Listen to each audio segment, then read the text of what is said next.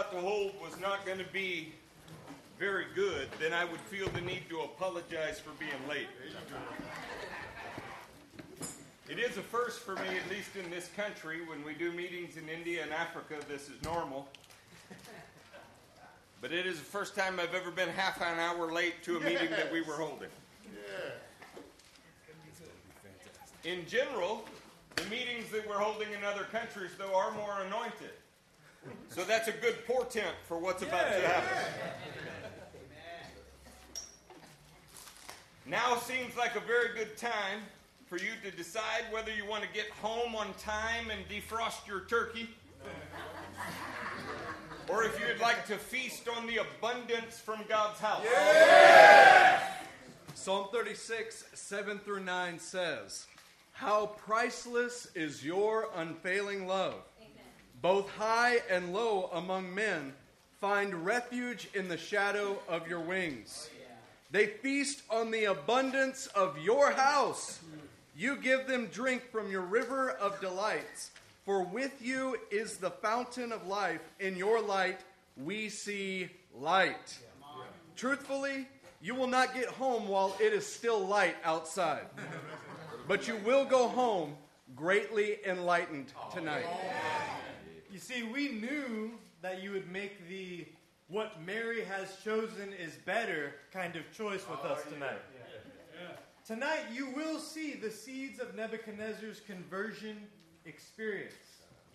Tonight, you will grow in respect for the true Israelite Hebrew youths that are the good figs Jeremiah prophesied about. Tonight, you may even see the kingdom of God in new ways that have been long obscured by overly allegorizing and spiritualizing things that are indeed real, tangible, and physical realities coming upon this world. So to set the context of the chapter we're about to read, you should know that Nebuchadnezzar is in the 3rd year of his rulership and the 2nd year that he has ascended to the kingship. And we have a slide to help you remember that. You guys remember the slide? Yes. Timeline in the book of Daniel according to the scriptural account. Hallelujah. Not the speculative account. You can see here the 3rd year of Jehoiakim corresponds to Daniel 1:1. This is Nebuchadnezzar's year of ascension. We talked about this at great length last week, but he had begun his year and was reaching his first in the Babylonian accounting. This is also around the same time as the first siege of Jerusalem, where Daniel and his companions were taken captive and brought back to Babylon. You guys see 2nd year of training? This corresponds to the 4th year of Jehoiakim, which again, in the Babylonian accounting, is the 1st year of Nebuchadnezzar's reign. It's past the point we achieved the 12-month mark, the year of ascension. 3rd is our training year. This is the 2nd year of Nebuchadnezzar, according to their accounting, which is our context this evening in Daniel chapter 1.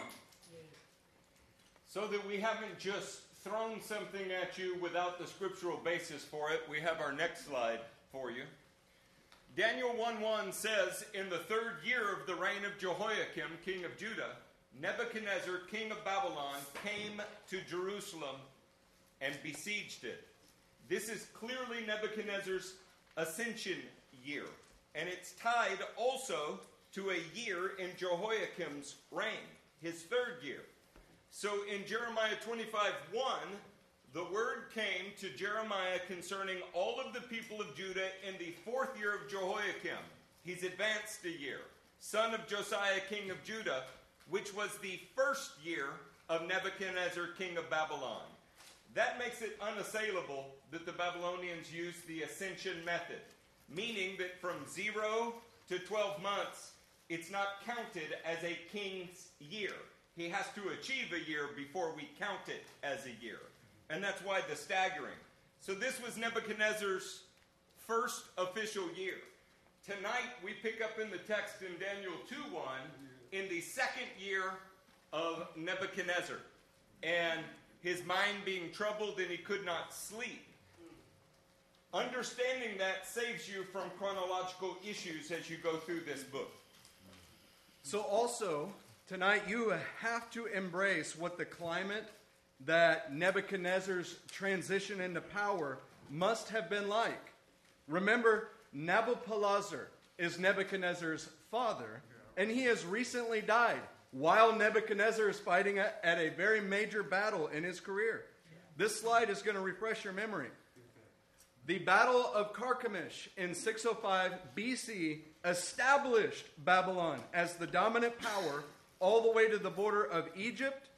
In 604 BC, Nebuchadnezzar campaigned in Palestine and conquered Ashkelon. Jehoiakim quickly gave allegiance to Nebuchadnezzar, who had recently been crowned king of Babylon after his father's death shortly after the Battle of Carchemish. So this is a very chaotic time. While he is fighting in the Battle of Carchemish, his father dies. Can you imagine what kind of questions there are? He has to rush all the way home to get the throne so that nobody takes it. Wow. This next slide that we have is the overview of the world events that lead up to tonight's amazing chapter. And this slide is the same timeline, but in a different format that might help you a little bit. We want to direct you to the screen to the gigantic red arrow on the right side. Okay? That's what we're talking about tonight. So between the years of 609 and 597, we have Jehoiakim. We have the first siege of Jerusalem.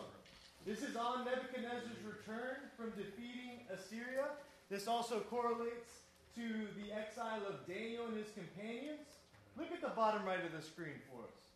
Nebuchadnezzar's father dies, and Nebuchadnezzar is in his year of ascension as king of Babylon. These years are counted like the birth of a child. So 0 to 12 months is ascending into his first official year of kingship. So tonight, as we pick up in Daniel 2, Nebuchadnezzar is in the earliest years of his kingship, and you'll be able to see that they were at least tumultuous as our current Brandon administration. That's true. So imagine these events in that you have inherited your dead father's advisor. And in that order. It's not your father's dead advisors, it's your dead father's advisors. And you will better engage with chapter 2. Let's have Abimbola, the anointed man, pray for us, and then we'll have Linton read. Hallelujah. Amen. Father, we thank you for tonight. Lord, we are eager for your word tonight. And we're asking, Lord, that you will part the heavens. Lord, that you will rain manna from heaven, Lord, that we can gather and eat, Lord God, tonight together as a family. Lord, help us, Lord, to engage your word. Lord, help us to put into practice as these men, as these pastors teach us. Lord, give us ears to hear and hearts to understand, Lord God. And would you strengthen our walk to put into practice. In the name of Jesus we pray. Amen. So as Linton begins to read this, if you didn't catch it from the introduction, we want to give you a hint. Imagine that you're in the first few years of your reign, and you don't know who you can and can't trust in the palace. That will make this make more sense to you. In the second year of his reign, Nebuchadnezzar had dreams. His mind was troubled and he could not sleep. So the king summoned the magicians, enchanters, sorcerers, and astrologers to tell him what he had dreamed. When they came in and stood before the king, he said to them, I have had a dream that troubles me, and I want to know what it means. Then the astrologers answered the king in Aramaic, O king, live forever. Tell your servants the dream, and we will interpret it. The king replied to the astrologers, This is what I have firmly decided. If you do not tell me what my dream was and interpret it, I will have you cut into pieces and your houses turned into piles of rubble. But if you tell me the dream and explain it, you will receive from me gifts and rewards and great honor. So tell me the dream and interpret it for me. Once more they replied, Let the king tell his servants the dream, and we will interpret it. Then the king answered, I am certain that you are trying to gain time, because you realize that this is what I have firmly decided. If you do not tell me the dream, there is just one penalty for you. You have conspired to tell me misleading and wicked things, hoping the situation will change. So then, tell me the dream, and I will know that you can interpret it for me. The astrologers answered the king, There is not a man on earth who can do the thing the king asks. No king, however great and mighty, has ever asked such a thing of any magician or enchanter or astrologer. What the king asks is too difficult. No one can reveal it to the king except the gods, and they do not live amongst men. This made the king so angry and furious that he ordered the execution of all the wise men of Babylon. So the decree was issued to put the wise men to death, and men were sent to look for Daniel and his friends to put them to death. When Arioch, the commander of the king's guard, had gone out to put to death the wise men of Babylon, Daniel spoke with him with wisdom and tact. He asked the king's officer, "Why did the king issue such a harsh decree?" Arioch then explained the matter to Daniel. At this, Daniel went into the king and asked for more time, so that he might interpret the dream for him. Then Daniel returned to his house and explained the matter to his friends, Hananiah, Mishael, and Azariah. He urged them to plead for mercy from the God of heaven concerning this mystery, so that he and his friends might not be executed with the rest of the wise men of Babylon. During the night, the mystery was revealed to Daniel in a vision. Then Daniel praised the God of heaven and said, "Praise be to the name of God forever and ever. Wisdom and power are his. He changes times and seasons. He sets up kings and deposes them. He gives wisdom to the wise and knowledge to the discerning. He reveals deep and hidden things. He knows what lies in darkness, and light dwells with him. I thank and praise you, O God of my fathers. You have given me wisdom and power. You have made known to me what we asked of you. You have made known to us the dream of the king." Then Daniel went to Arioch, whom the king had appointed to execute the wise men of Babylon, and said to him, "Do not execute the wise men of Babylon. Take me to the king, and I will interpret his dream for him." Arioch took Daniel to the king at once and said, "I have found a man among the exiles from Judah who can tell the king what his dream means." The king asked Daniel, also called Belteshazzar, "Are you able to tell me what I saw in my dream and interpret it?" Daniel replied, "No wise man, enchanter, magician, or diviner can explain to the king the mystery he asked about. But there is a God in heaven who reveals mysteries. He has shown King Nebuchadnezzar what will happen in days to come. Your dreams and the visions that pass through your mind as you lay in your bed are these. As you were lying there, O king, your mind turned to things to come, and the revealer of mysteries showed you what is going to happen. As for me, this mystery has been revealed to me, not because I have greater wisdom than other living men, but so that you, O king, may know the interpretation and that you may understand what went through your mind. You looked, O king, and there before you stood a large statue, an enormous, dazzling statue, awesome in appearance. The head of the statue was made of pure gold, its chest and arms of silver, its belly and thighs of bronze, its leg of iron, its feet partly of iron and partly of baked clay. While you were watching, a rock was cut out, but not by human hands. It struck the statue on its feet of iron and clay and smashed them. Then the iron, the clay, the bronze, the silver, and the gold were broken into pieces at the same time and became like chaff on a threshing floor in the summer. The wind swept them away without leaving a trace, but the rock that struck the statue became a huge mountain and filled the whole earth. This was the dream, and now we will interpret it to the king. You, O king, are the king of kings.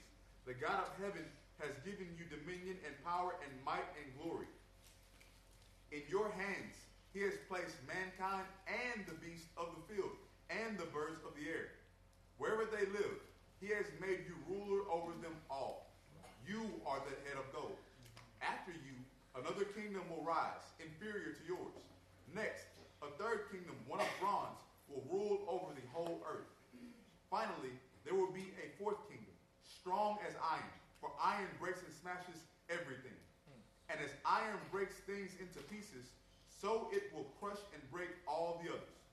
Just as you saw that the feet and toes were partly of bark clay and baked clay and partly of iron, so this will be a divided kingdom, yet it will have some of the strength of iron in it, even as you saw iron mixed with the clay. As the toes were partially iron and partly clay, so this kingdom will be partly strong and partly brittle. And just as you saw the iron mixed with baked clay, so the people will be a mixture and will not remain united, any more than iron mixes with clay. In the time of those kings, the God of heaven will set up a kingdom that will never be destroyed, nor will it be left to another people. It will crush all those kingdoms and bring them to an end, but it will itself endure forever. This is the meaning of the vision of the rock cut out of a mountain, but not by human hands. A rock that broke the iron, the bronze, the clay, the silver, and the gold to pieces. The great God has shown the king what will take place in the future. The dream is true, and the interpretation is trustworthy. Then King Nebuchadnezzar fell prostrate before Daniel and paid honor and ordered that an offering and incense be presented to him. The king said to Daniel, "Surely your God is the God of gods and the Lord of kings and a revealer of mysteries, for you were able to reveal this mystery." Then the king placed Daniel in a high position and lavished many gifts on him.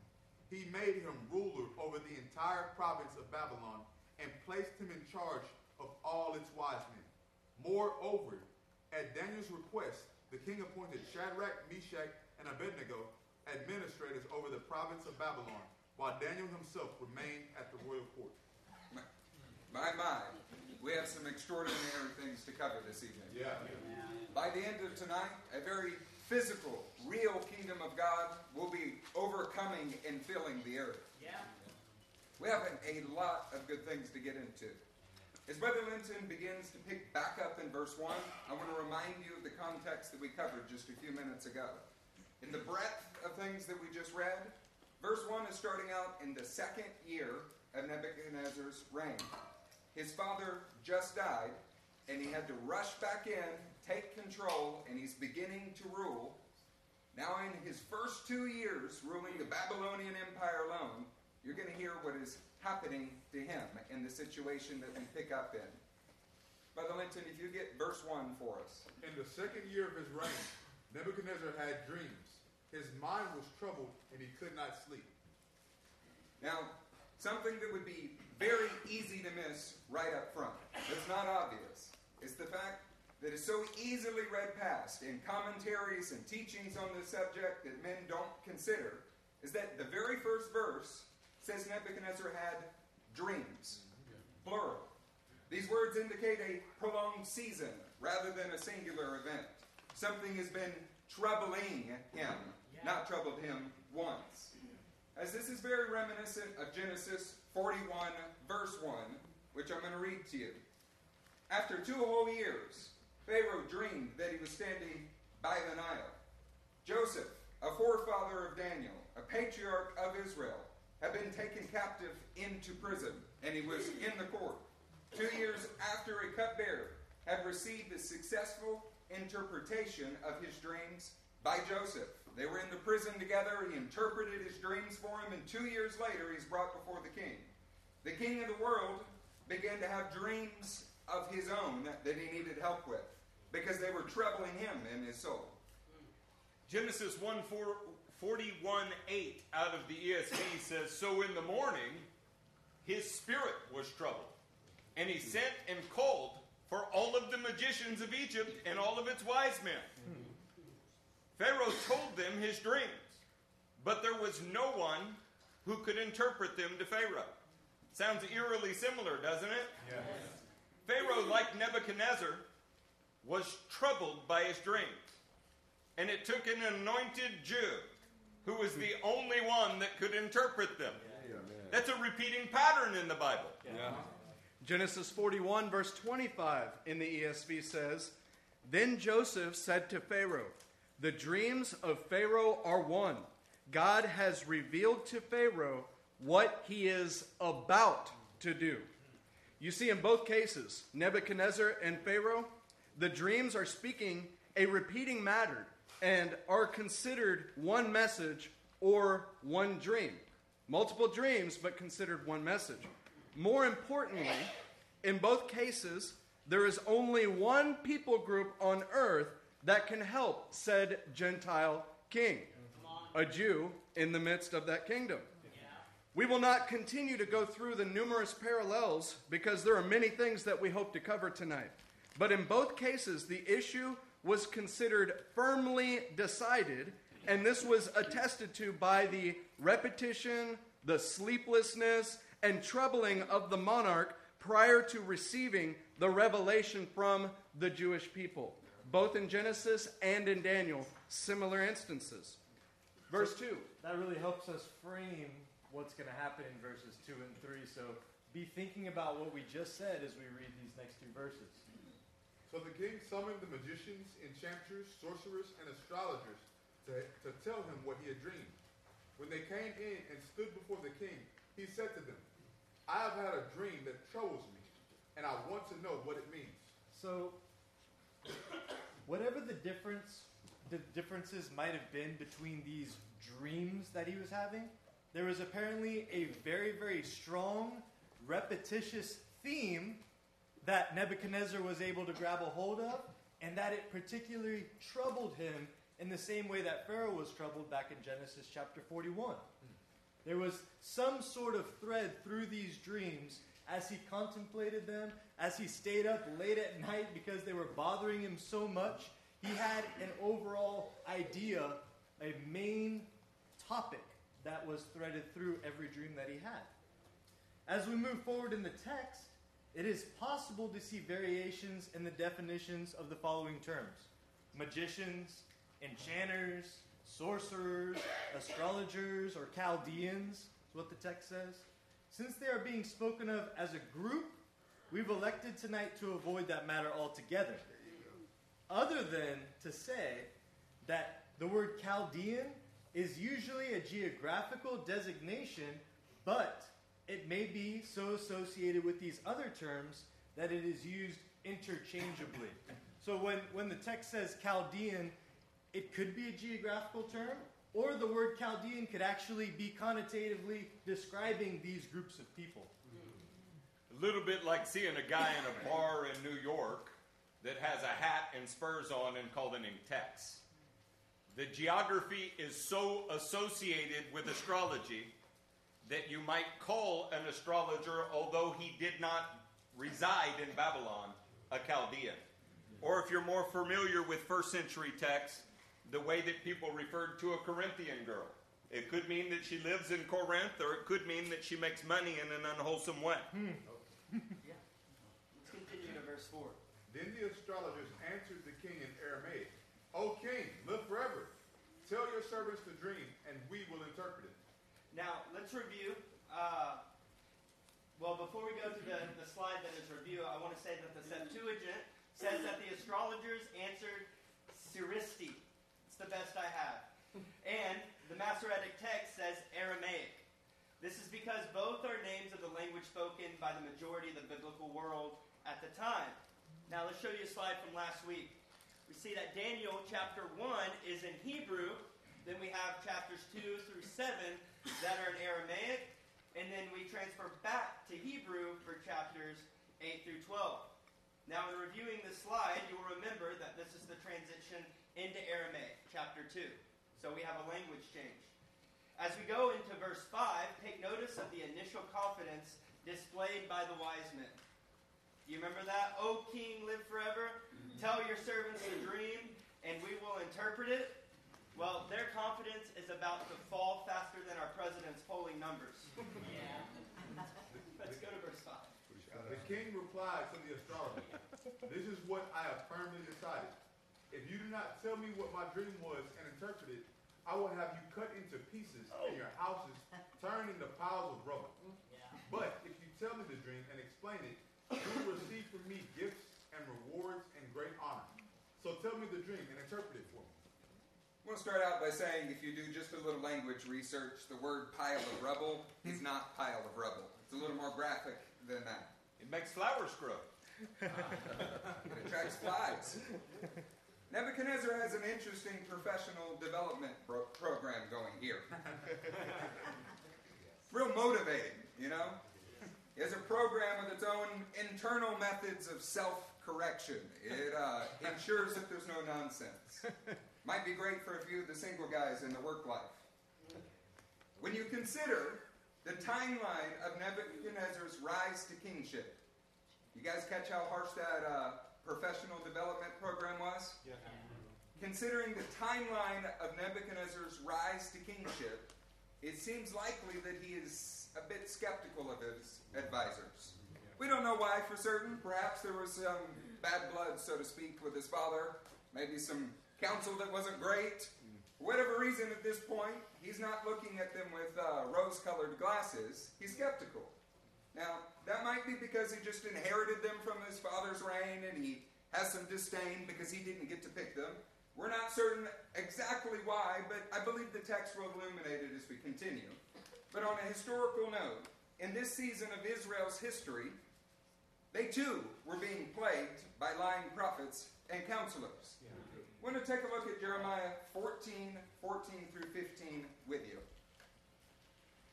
Then the Lord said to me, the prophets are prophesying lies in my name. I have not sent them, or appointed them, or spoken to them. They are prophesying to you false visions, divinations, idolatries, and the delusions of their own mind. Therefore, this is what the Lord says about the prophets who are prophesying in my name. I did not send them. Yet they are saying, no sword or famine will touch this land. Those same prophets will perish by sword and famine. What an interesting situation. I don't know what caused the skepticism for Nebuchadnezzar and his advisors. Maybe they used to address his father in the same way they do him. O king, live forever. And of course he didn't. That kind of cuts their spiritual advice's efficacy down, doesn't it? Yeah. I noticed that people love preachers when they tell them things they aren't true until the consequence of their life catches up with them. Yeah. And then they don't love those preachers. Yes. I'd rather just tell the truth the first time and deal with it as we go. What you've just heard Judah read from Jeremiah is roughly the same time period. You know, Jeremiah's got some chronological issues that we covered when we went through it. But the point is, both nations were being plagued by the same problem. There were lots of men that were spiritual advisors that their advice was not worth any more than those houses' piles of rubble. Or the Democratic National Platform, however you think about that. When the standard-bearing nation has this kind of problem, then of course the pagan nations do. See, the nation of God is supposed to set the standard for what spiritual advice looks like. The standard for what truth-telling looks like.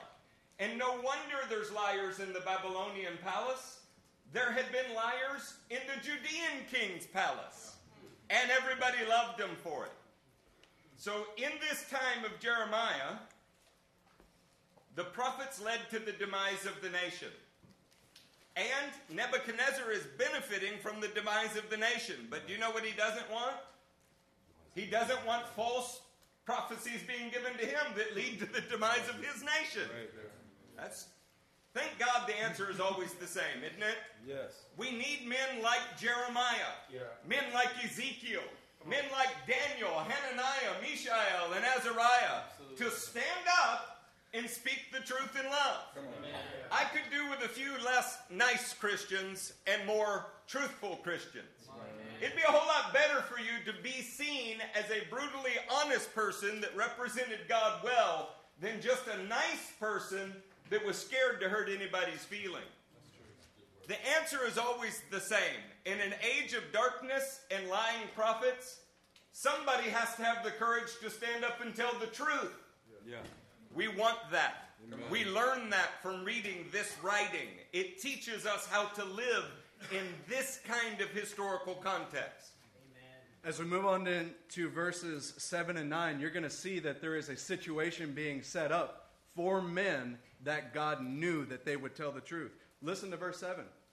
Once more they replied, let the king tell his servants the dream, and we will interpret it. Then the king answered, I am certain that you are trying to gain time, because you realize this is what I have firmly decided. If you do not tell me the dream, then there's just one penalty for you. You have conspired to tell me misleading and wicked things, hoping the situation will change. So then, tell me the dream, and I will know that you can interpret it for me. Now, if there was any doubt about Nebuchadnezzar's mistrust, these verses prove it. I am certain that you are trying to gain time.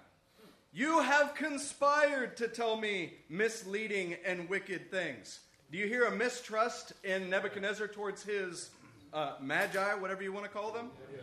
See, what's happening is a stage is being set up. He's surrounded by a pantheon of lying prophets and men who have no spiritual ability. But it's important to remember that in these dark and lying days, that our God may just be setting up an impossible situation only to reveal himself as the God of heaven and the God of the impossible. Amen. Perhaps God is setting the stage so that these men, these teenage lovers of Torah, would stand up and tell the truth to Nebuchadnezzar. Verse 10 and 11. The astrologers answered the king, "There is not a man on earth who can do what the king asks." Oh, they're starting to panic now. No king, however great and mighty, has ever asked such a thing of any magician or enchanter or astrologer. Well, before you go on to verse 11, is that true? Is verse 10 true? No. Obviously, there was not an understanding of the book of Genesis in the story of Joseph. Because there was a king, there was a Pharaoh who asked someone in that profession to interpret his dreams, and guess what? He did it. And it was written for the rest of time. Those enchanters, magicians, astrologers, they're making false accusations, false assumptions. But the CNN and MSNBC website said that it had been fact-checked. Censorship. What the king asked is too difficult. No one can reveal it to the king except the gods, and they do not live among men. Okay, so not only do we see a blatant ignorance about the book of Genesis and what happened with Joseph and Pharaoh, more importantly, we see two very key, very pivotal questions that all dark times must see answered. We have a slide for you. These are the two questions that are revealed in verses 10 and 11. Number one, is there a people on earth that can hear from God? Yes. That's a good question. Yeah. Passage presents it to us. The second one, is there a people on earth that God lives among? Oh, yes. Those are some good questions, and we want you to meditate on them, write them down, because in the coming verses, we're going to come back to those questions. While the wise men made these declarative statements, the chapter will reveal that God took them as questions that he desired to answer later on in the text. Are you surprised to find out that God wants us to know that there is a people on earth that can hear from God, and that there is a people on earth that God took for himself to live among? See, what looks like a terrible situation is actually God just showing off a little bit. His nation has been taken into captivity at his hand. Yep. And yet, he told the nation at their founding, the nations around you will see these laws I've given you in your interactions with them and me, and they'll say, what nation is so close to God as to have him hear them when they pray? Yeah. Deuteronomy 4 is at play here. Yeah. And what nation was that? Israel. Now, as we move on to verse 12, this is Nebuchadnezzar's response to his wise men. This made the king so angry and furious that he ordered the execution of all the wise men of Babylon. It's like a midterm election happening. So the decree was issued to put the wise men to death, and men were sent to look for Daniel and his friends to put them to death. Wow. He had a crazy response to this, to go and kill all the wise men. And I can imagine, after everything that he's gone through in his second year, he's troubled, and he's responding not just to his own inner turmoil, but to the lack of affluence of the men around him. And so he orders not just all the wise men, this also includes Daniel and his friends. Daniel, Hananiah, Mishael, and Azariah. Now, they just escaped destruction by surviving the siege of Jerusalem, and now they're once again in desperate peril. Yeah. They can't seem to catch a break.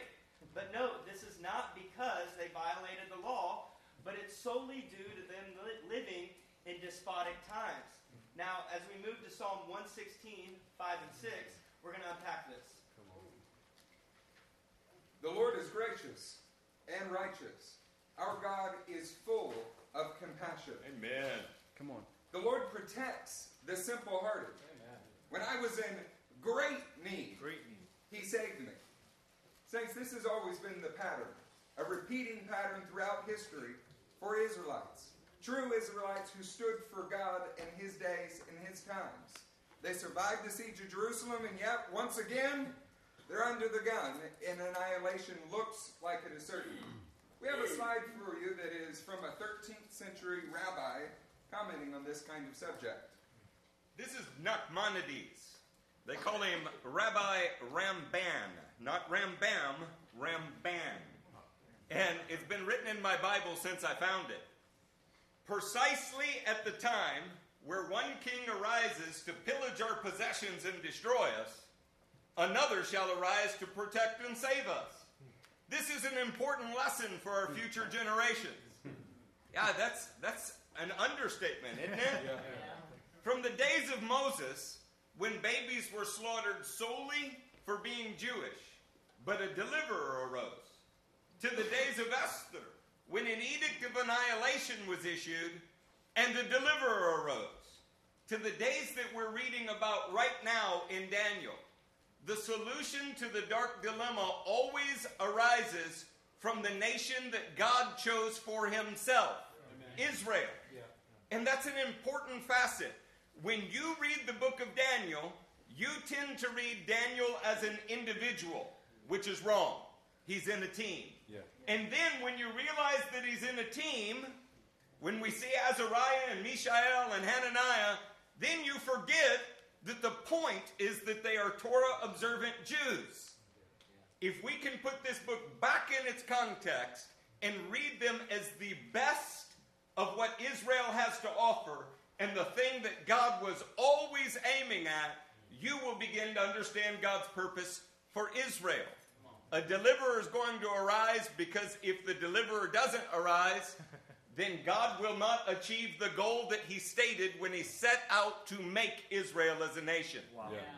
We're going to see something special about Daniel's response to all of this. And you got to imagine what's happening here. Just like those two questions you just heard about. Is there a people that hear from God? Is there a people that God lives among? Well, it's easy for them to ask that question because they just conquered the Jewish people. They're there. It's a dark time. They're about to be executed again. And you're going to see what Daniel does in verse 14. When Arioch, the commander of the king's guard, had gone out to put to death the wise men of Babylon, Daniel spoke to him with wisdom and tact. Woo! Daniel spoke to him with wisdom and tact. Come on. What do you do in a tense situation? Respond with anger? Respond with a little fear and trembling? Daniel responded with wisdom and tact. Now, something we know about Daniel is Daniel had obviously been a student of the Tanakh. And he had a special grace under pressure that shows that the words of Psalm 19 are true in his life. Psalm 19 verse 7 through 11 says, "The law of the Lord is perfect, reviving the soul." Daniel was not under a sinful response kind of pressure. His soul was revived by the law of the Lord. The statutes of the Lord are trustworthy, making wise the simple. The precepts of the Lord are right, giving joy to the heart. The commands of the Lord are radiant, giving light to the eyes. The fear of the Lord is pure, enduring forever. The ordinances of the Lord are sure and altogether righteous. They are more precious than gold, than much pure gold. They are sweeter than honey from the comb. By them your servant is warned, and in keeping them there is great reward. Yeah. You see, we think of Daniel as just a special guy, but he loved a special law, and that's what enabled him to be warned and have a great reward and be the kind of person he was. Yeah. You have to imagine that Arioch, the commander of the king of the known world, his guard, he's going out to kill annihilate, demolish all of these wise men in the kingdom. Totally destroy them. And Arioch shows up. Put yourself in Daniel's shoes for a moment. Yeah. He shows up to your doorstep. What do? Do you panic? Do you hit him in the face with a stick? Do you take a sword out and try to chop his throat off? What do you do in that situation? Daniel spoke to him with wisdom and tact. What we're getting at tonight is that the Word of God allows you to have grace in these situations where there is tremendous pressure and you must act righteously. Yeah. Listen to Isaiah chapter 50 and verse 4. The sovereign Lord has given me an instructed tongue to know the word that sustains the weary. He awakens me morning by morning, wakens my ear to listen like one being taught. Daniel had the word of God living and active inside of him. So when there was a tremendous amount of pressure in his life in this situation, the word of God is what came out. The wisdom that was produced from the word. The tact that was a product of the word living inside of him. It's what came out in these times of tremendous pressure. I love that Daniel was not flippant in his responses, but wise and tactful. When I think of wise and tactful, I think of one of my favorite passages, and it's Ecclesiastes 12:10. The teacher searched to find the right words. Yeah, we can learn from that. And what he wrote was upright and true. Notice the progression here. He sought out the right words, and then what he produced was upright and true. I would like to say that what you cultivate and practice is what you'll produce in your performance. Daniel had been living faithfully up to this point. Therefore, when he was put under pressure, what came out of him was wisdom and tact. That's a message for us. What are you doing day to day to prepare yourself for the day you are under that kind of pressure? And if you're experiencing those seasons of pressure, what is coming out of you? Is it turmoil and all kinds of ridiculousness, or is it wisdom and tact like Daniel? Now, the subject of wisdom that comes by the Word of God, Solomon's writings on the subject are numerous. What I want to share with you in our conclusion on this particular subject about Daniel, Hananiah, Mishael, and Azariah being anointed because they loved the Word is Proverbs 15, 23 through 24. A man finds joy in giving an apt reply. Man, and how good is a timely word. Come on. Very good. The path of life leads upward for the wise. There's no qualifications about their circumstances. The path of life leads upward for the wise to keep him from going down to the grave. Look, in combination with this concept, Proverbs 25:11 says a word aptly spoken is like apples of gold in settings of silver. They're precious, and that's what's being poured forth out of these men. Daniel's response saved not only his own life, not only the life of his friends, but the lives of thousands in this kingdom. How could we not see them like apples of gold in settings in silver? Yeah. There are so many connections between Daniel 1 and 2. And the most obvious one I'm going to get to in a minute. We found out in Daniel 1 that he could interpret dreams. That was an important note to find out its fulfillment in chapter 2. But consider the connection in their behavior. What if they had not honored God? Yeah. Where would they be now? Would they even be alive? What if they did not have confidence they could hear from God because of their behavior in the last chapter? What if there was nothing distinctive about them that gave them the courage and clarity to speak to Arioch? Yeah. When you're considering the connections between Daniel 1 and 2, you should think on the connections between events in your life. One of the most tragic things that happens is the inability to associate the consequence of an action with the action itself. In this case, we're going to associate the merits of an action with the action itself. Yeah. Let's pick up in verse 15 and read through 16. He asked the king's officer, "Why did the king issue such a harsh decree?" Arioch then explained the matter to Daniel. At this, Daniel went in to the king and asked for time, so that he might interpret the dream for him. Think about the initiative that Daniel is showing. Yeah. I wonder what built his confidence that way. Do you think maybe when he decided to take his stand on a simple matter of diet because every word of God was important to him and God came through and he was 10 times better, do you think maybe he was soaring spiritually because of that? Come on. Yes. What if yesterday's failure was not about the failure itself at all? What if it was to keep you from having this kind of confidence today? Yeah. Church success builds success. I find his confidence inspiring.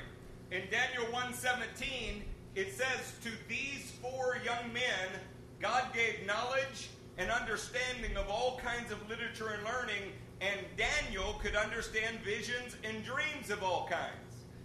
Now we see him in the 2nd chapter, never having a recorded dream interpretation. And can we say, this is for all the marbles? Okay, it's your first time to hold a basketball. You believe you can do it well. And now you're center court and have to sink a shot from half court. I mean, this is a pretty big test, don't you think? Yes. What built his confidence like this? The life that he's led every moment up to this moment. Yeah. Church, there's a lesson in that. Here in the 2nd chapter, we see the first mention of Daniel and Nebuchadnezzar interacting ever. And you know what it's for? The intercession on behalf of the lives of other people. Talk about building from the outer terraces inward.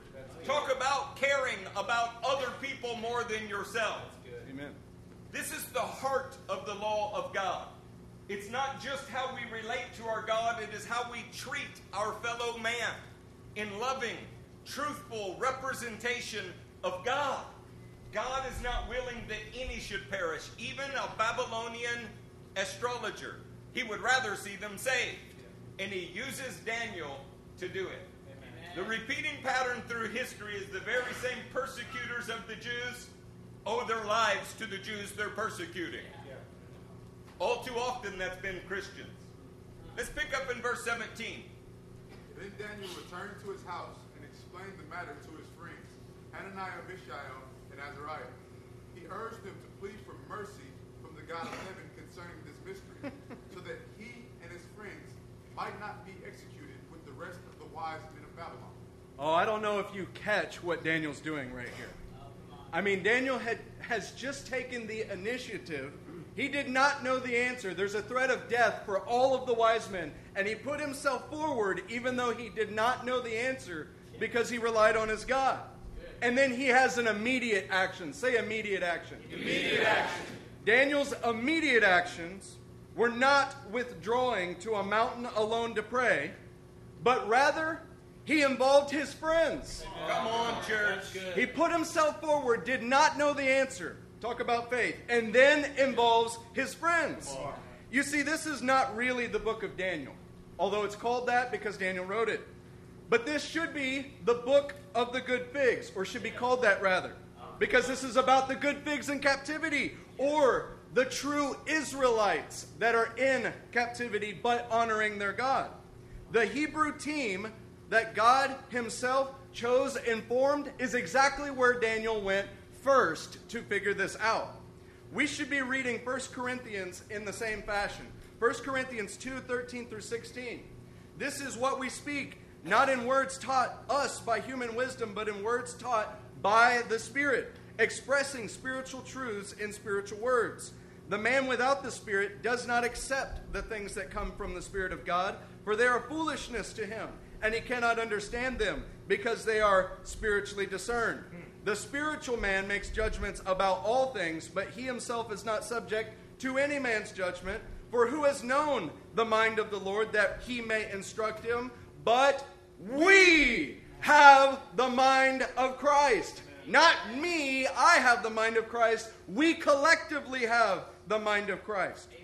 It's going to get clearer and clearer if this is new to you as we go through Daniel. Daniel did not interpret this dream alone. Daniel did not seek God for this dream's interpretation alone. No part of this is Daniel acting in independence, and every part of it shows through the pronouns throughout the chapter is all of them together. Daniel is just the one credited with the words. The same way it says Peter and John spoke and only one sentence comes out. Daniel is the one envisioned as speaking, and they are all present in each of these situations. So let me ask you a question tonight. How many of you have spent the majority of your life in Christianity reading that 1 Corinthians 2 passage as singular? Come on. I have the mind of Christ. I got it. Me, I. I have the mind of Christ, so I can do this. I just need to pray by myself somewhere, and he's going to give me his mind, and it'll be good, right? No. It's not only that we've been reading these passages in a singular fashion, we've also been looking at Daniel in a singular fashion as some great man of God, apart from the other men that helped to strengthen him and give him the actual meanings of these dreams and strengthen him along the way in times of stress. Daniel was not a man by himself.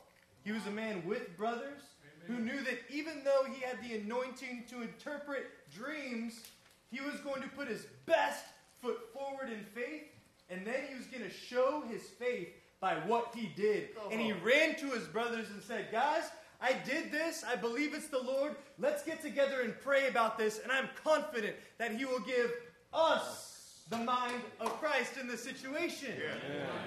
Another amazing passage that we've been reading in the singular that we need to stop and read in the plural is 1 Timothy 4:15.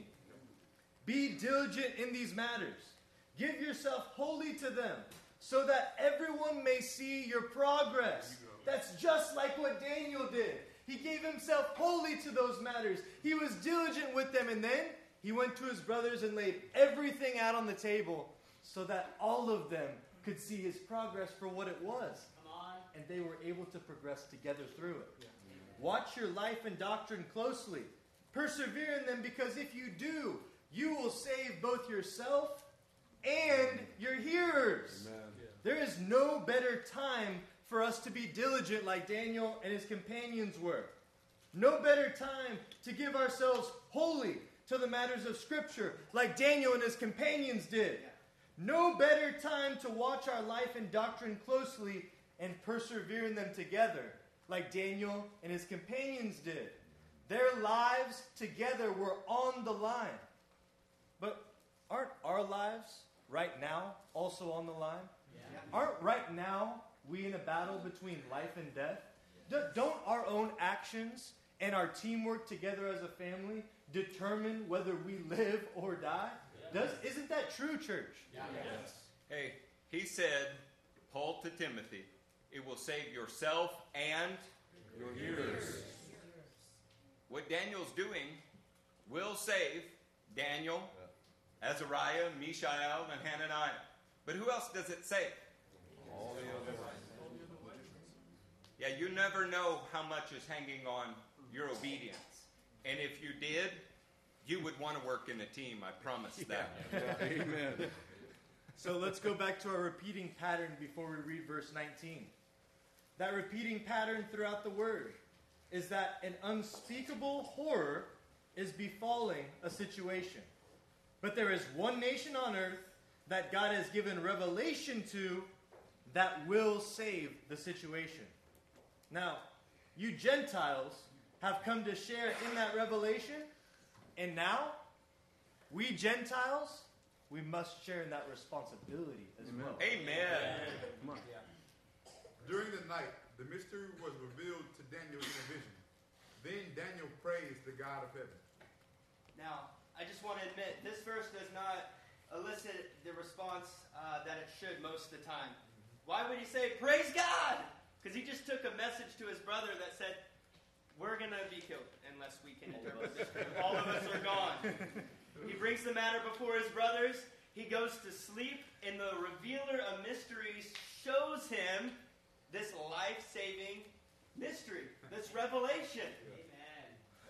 This reminds me of Deuteronomy 29:29. Where are you at, Chris Riasora?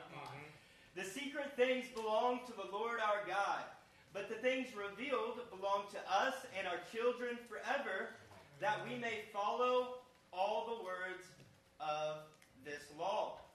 Now it's worth noting, he revealed this to a Jewish youth, to Hebrew youth. It's who he speaks to. If you remember, we're in chapter 2, which is written in Aramaic. And it would be hard to overstate the extent to which Daniel and his friends are participating in the secrets of God. So take a look at the unique usage of the Aramaic word in the Bible. This word is raz or raz, whatever floats your boat. You can find this in Daniel 2:18, 2:19, 2:27, 2:28, 2:29, 2:30, 2:47, and Daniel 4:9. Now, the vast majority of the Bible is written in Hebrew and Greek, so this limits the number of times raz can appear, because it's in Aramaic. But even with that, almost all of them are in Daniel 2. And God is about to reveal to Daniel and his friends the scope of Gentile history and the way in which it will fall under the dominion of God's kingdom. Come on. Come on. You catch how important that is? Yeah. When we talk about a mystery, it'd be one thing if God was just revealing to his people their future. It's way more than that.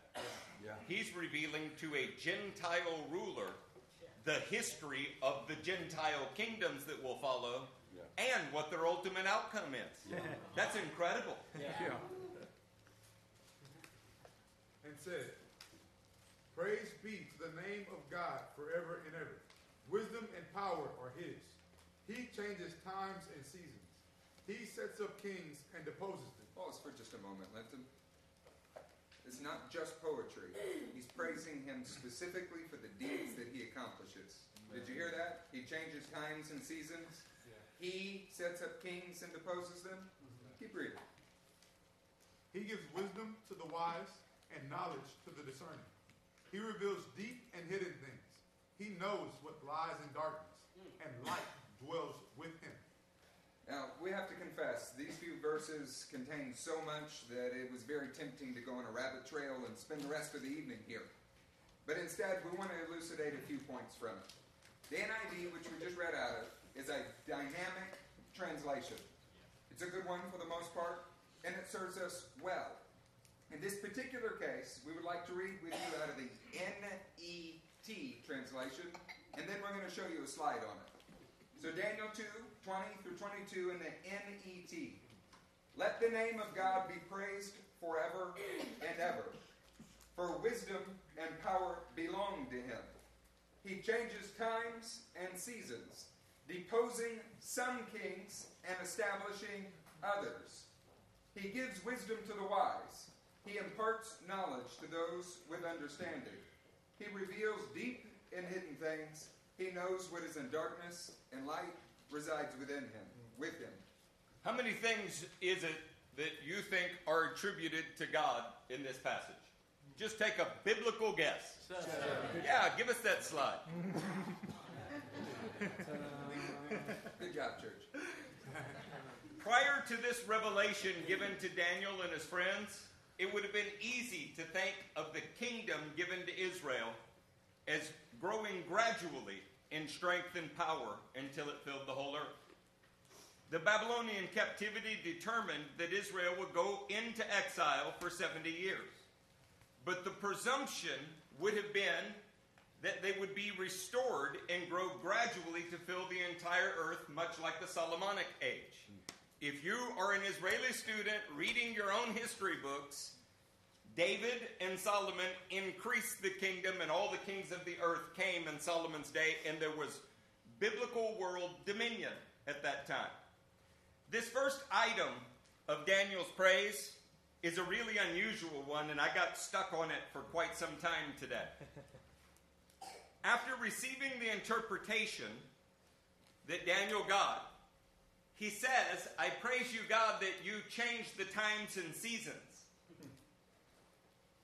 We're about to read the interpretation of the dream of a Gentile king that details the history in advance of a period that the Bible calls the times of the Gentiles and the trampling of the Gentiles. It seems to me that Daniel perceived not a shift in God's plan, but a shift in his understanding of God's plan. A period that Israel had not been warned about a great deal or looked forward to a great deal. For sure. It would seem that Israel is becoming aware through this chapter that there is far more difficulty in the kingdom of God being established on earth than simply going through a 70 years of captivity. If they were preterists prior to this chapter, meaning that the kingdom was now, they're all becoming premillennialist in this chapter. They're all realizing that there has to be a sudden and dramatic change, and none of this is gradual. Other aspects of the slide that you may want to look into in the future, how about the concept of he gives wisdom to the wise? I would think he'd give wisdom to stupid people. I mean, the wise already have something. It has a very strong correlation to Matthew 13:12. The idea that he who has will be given more. See, Daniel is wise, and he's getting wisdom from interpreting a dream given to a Babylonian ruler about the nature of the time of the Gentiles that is coming. It gives him insight into what's going to happen to his own people. We'll get more into that as we go. We have about an hour left, so we want to keep moving in verse 23. I thank and praise you, God. O God of my fathers, you have given me wisdom and power. You have made known to me what we asked of you. Who asked? We. You have made known to us. To who? Us. The dream of the king. So this brings up those two key questions that we asked earlier. Is there a people on earth that can hear from God? Yes. Is there a people on earth that God lives among? Yes. Well, that is the subject of the we and us in the verse we just read. In verse 23, we are seeing the answer to the first important question. There is a people that can hear from God in spite of what the wise men had claimed. They are the same people that were given the Tanakh. They were the same people that honored the Tanakh in Daniel 1, right down to their diet, even though they risked their own lives to do it. We're talking about Israel. We're talking about the Jewish nation. And they are there in exile, and they can hear from God. This is the kind of people that God was always after in the creation of Israel. God wanted his own people that can hear from him and that he lives among. And you see that in Deuteronomy 6. When you pray to your God, who is like these people that their God is so near to them. As we get ready to move to 24, it's not just a Zionist message. And by the way, if you don't like that, something's wrong with you. The Bible is Zionist. Yep. But secondly, it ought to give you encouragement. Just because God spanked his son didn't mean that he wouldn't speak to his son. If that doesn't encourage you, you haven't paid attention to your own life very well. So listen to Linton as he reads 24 and 25. There's something kind of funny going on here. Then Daniel went to Arioch, whom the king had appointed to execute the wise men of Babylon, and said to him, do not execute the wise men of Babylon. Take me to the king, and I will interpret his dream for him. Arioch took Daniel to the king at once and said, I have found a man among the exiles from Judah who can tell the king what his dream means. Did you catch it? Yeah. Okay, so in verse 24, the passage clearly states Daniel went to Arioch and said, hey, I got something. Now, by the time that Daniel and Arioch reached the king, Arioch is already taking credit for what Daniel did. Yes. Wow, that's interesting. For those of you who work in a very bureaucratic kind of environment in your workplace, maybe you guys have experienced some of the same things with your carnal bosses in the workplace. Have you ever had a boss where every good thing you do is credited to him, but every bad thing, every mistake you've made was definitely yours? You can just smile and think of him like Arioch. It's incredible that Daniel is so careful not to take credit for the revelation. And yet Arioch is so quick to try to take credit for the revelation. That's going to become important as we continue to read. The king asked Daniel, also called Belteshazzar, are you able to tell me what I saw in my dream and interpreted? Daniel replied, no, wise man. Wait, what was Daniel's very first word? No. No wise man, enchanter, magician, or diviner can explain to the king the mystery he has asked about. According to the Babylonians, what is Daniel's job description? Wise man. But there is a God in heaven who reveals mysteries. He has shown King Nebuchadnezzar what will happen in days to come. Your dream and the visions that pass through your mind as you lay in your bed are these. I'm sorry to keep doing this. It's just that y'all are a little sedate. We were here late. I feel guilty about it, so I think this should be fun. I have found a man who can tell you what your dream means. When he didn't find him, Daniel offered himself. So the king's got to be excited, right? Can you tell me? No, nobody with my job description can tell you. And then look at the tact of Daniel. God has shown the king what will happen. Now the king was clueless about what would happen. That's why we're in this situation. He showed Daniel and his friends, not the king. But he's going to give it to him. There's something so special about men that study the Torah, get in the heart of God, and give it as if you got it. Come on, that's good. Wow. That's profound. It's almost like Daniel was not seeking his own glory, but the glory of his God and his Father, because Daniel was a man who knew how to make other men great. Let's look at this slide and look at these questions. Is there a people on earth that can hear from God? Yes. Is there a people on earth that God lives among? Yes. So at this point in the chapter, you've already seen that God's answer to the first question. It's his people. Daniel, Hananiah, Mishael, and Azariah are all men who can hear from God from heaven. Now it will become clear to Nebuchadnezzar that there is a people on earth that God lives among. And verse 28 makes it clear that the vision is concerning latter days, and I'm going to call on my Hebrew scholar of a brother to help me pronounce what that is in Hebrew. That's Eric. Aharit ha-yamin. Precisely. And that latter days was given to Nebuchadnezzar for Nebuchadnezzar. See, that would be an easy point to miss. Yeah. God didn't give the dream to Daniel. God didn't give the dream to anybody else. He gave it to Nebuchadnezzar, presumably because he wanted Nebuchadnezzar to know it. Somehow or another, that's missed in all the commentaries. That's good. This is Babylonian-centric, and that makes it a bit weird. In the same way that the other prophecy that we were talking about, the other dream, Pharaoh and Joseph, was Egypt-specific. Yeah, so Elder Eric touched on it. This is the nuance in it. We want you to catch it. The vision is Babylonian-centric rather than Jerusalem-centric, in that it was given to the king of Babylon while he was in Babylon.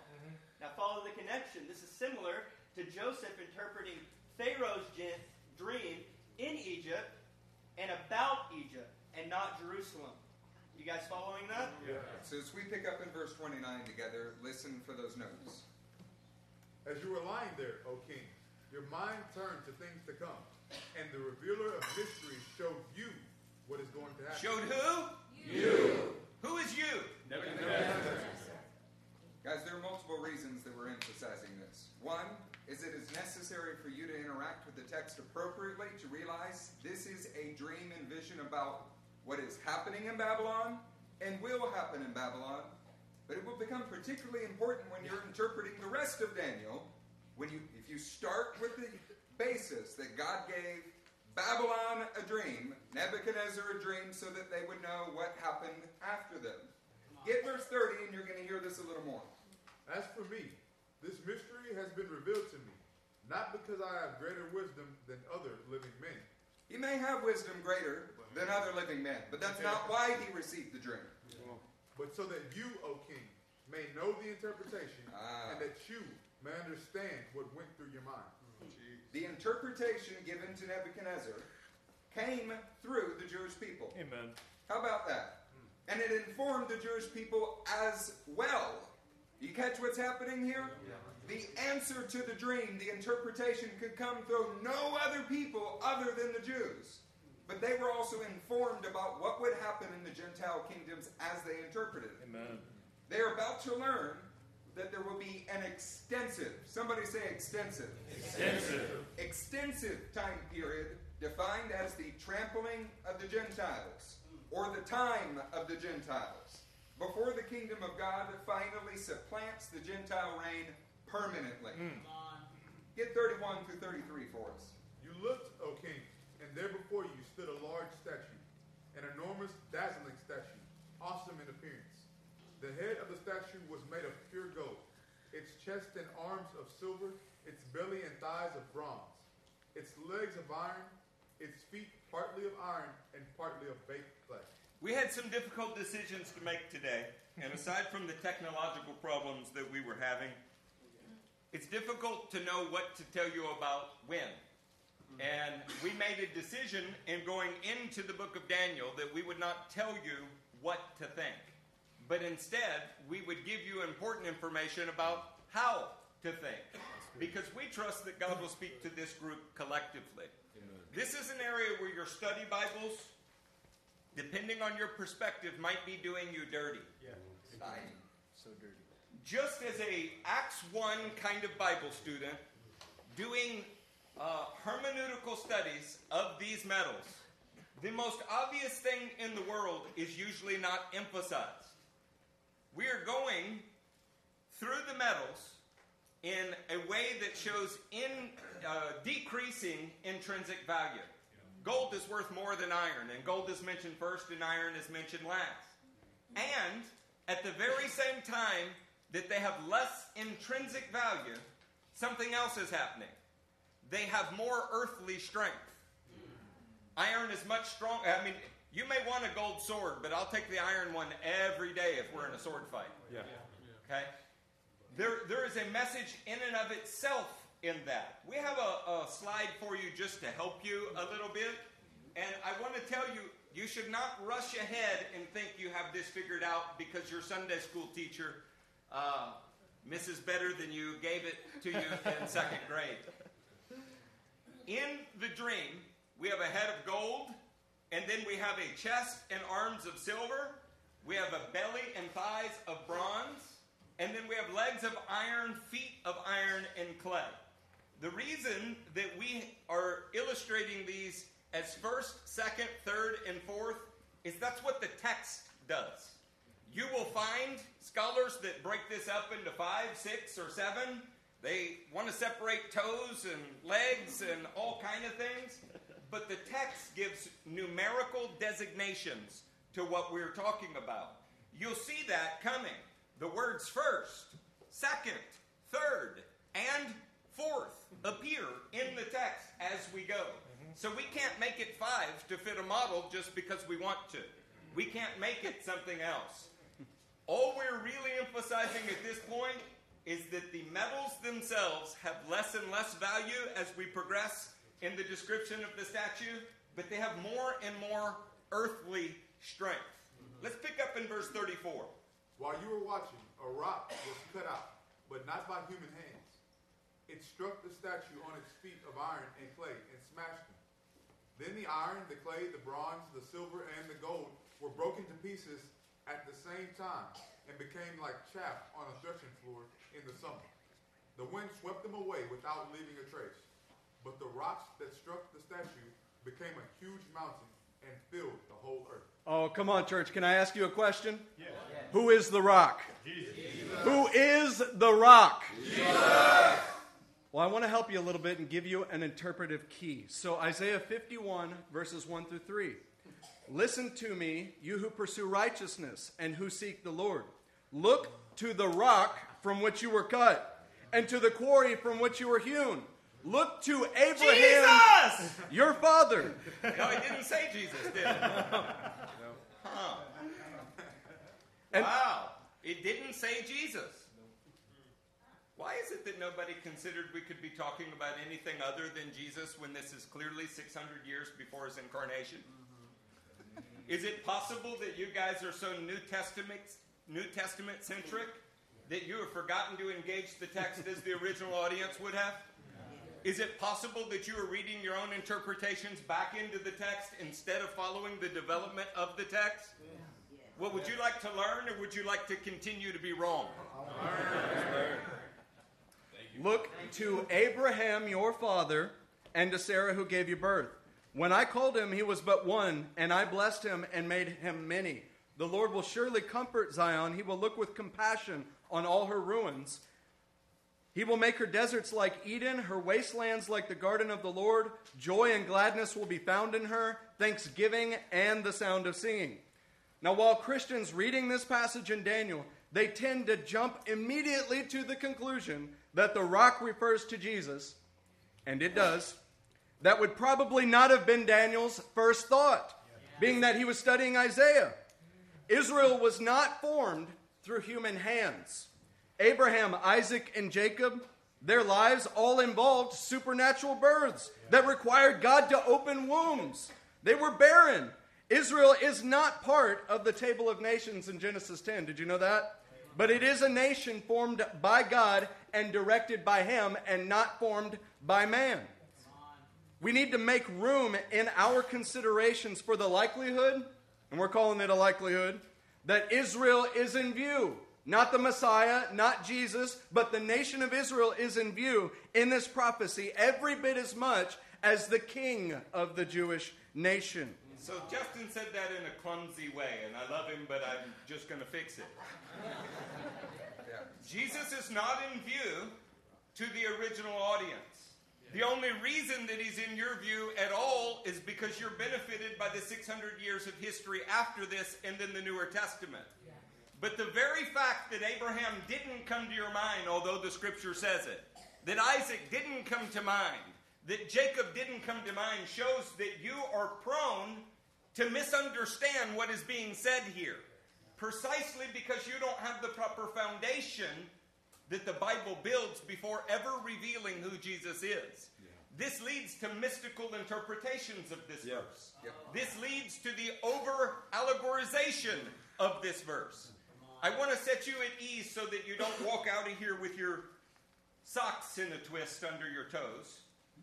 Of course it speaks about Jesus. But only Jesus as the head of the nation of Israel, which was cut out of a rock, but not by human hands. Yeah. They share the same characteristics because they're the same substance. He is the son of David. He is the king of Israel. When you spiritualize him and just make him the king of you every bit as much as everyone else, you miss what this prophecy is actually saying. Now there's another point that is even as important. The rock that strikes the statue, it smashes the other elements physically, because we are describing physical entities. Was Babylon just a spiritual entity? Or was there actually a kingdom? Actually a kingdom. Were the Medes or the Persians a spiritual entity, or was there actually a kingdom? Actually a kingdom. Then why do we think that this rock is a spiritual force only crushing spiritual things? That's because you don't have Israel in view when you read it. You have made it mystical in your minds, and somehow or another, it's an ethereal kingdom just overcoming the hearts of men. That doesn't sound like smashing to me. No. Why don't we read it as they would have read it and see what it yields? Yeah. Are you brave enough to do that? Yes. So if you still have any questions, then the prophecy of Micah is a typical description among hundreds that we could read. Micah 4:11, verse 13 through 13. Are you guys ready to continue to get your minds blown? Yes. Turn to us to Micah chapter 4. We're going to start in verse 11. This is going to blow your mind tonight. Now you remember in Daniel, we talked about specific things. We talked about the nations. We talked about, we're in Daniel 2, so we're talking about how the nations have no understanding. They get dreams and they can't interpret them. The verse that we're in Daniel 2 is talking about sheaves, talking about this chaff. Look at Micah 4:11 with us. But now many nations are gathered against you. They say, let her be defiled. Let her eyes gloat over Zion. But they do not know the thoughts of the Lord. They do not understand his plan. Even though he told it to a Babylonian king. He who gathers them like sheaves to the threshing floor. An exact representation of what we're reading in Daniel 2. Look at 13. Rise and thresh, Jesus, No. Rise and thresh, O daughter of Zion, for I will give you horns of iron. I will give you hoofs of bronze.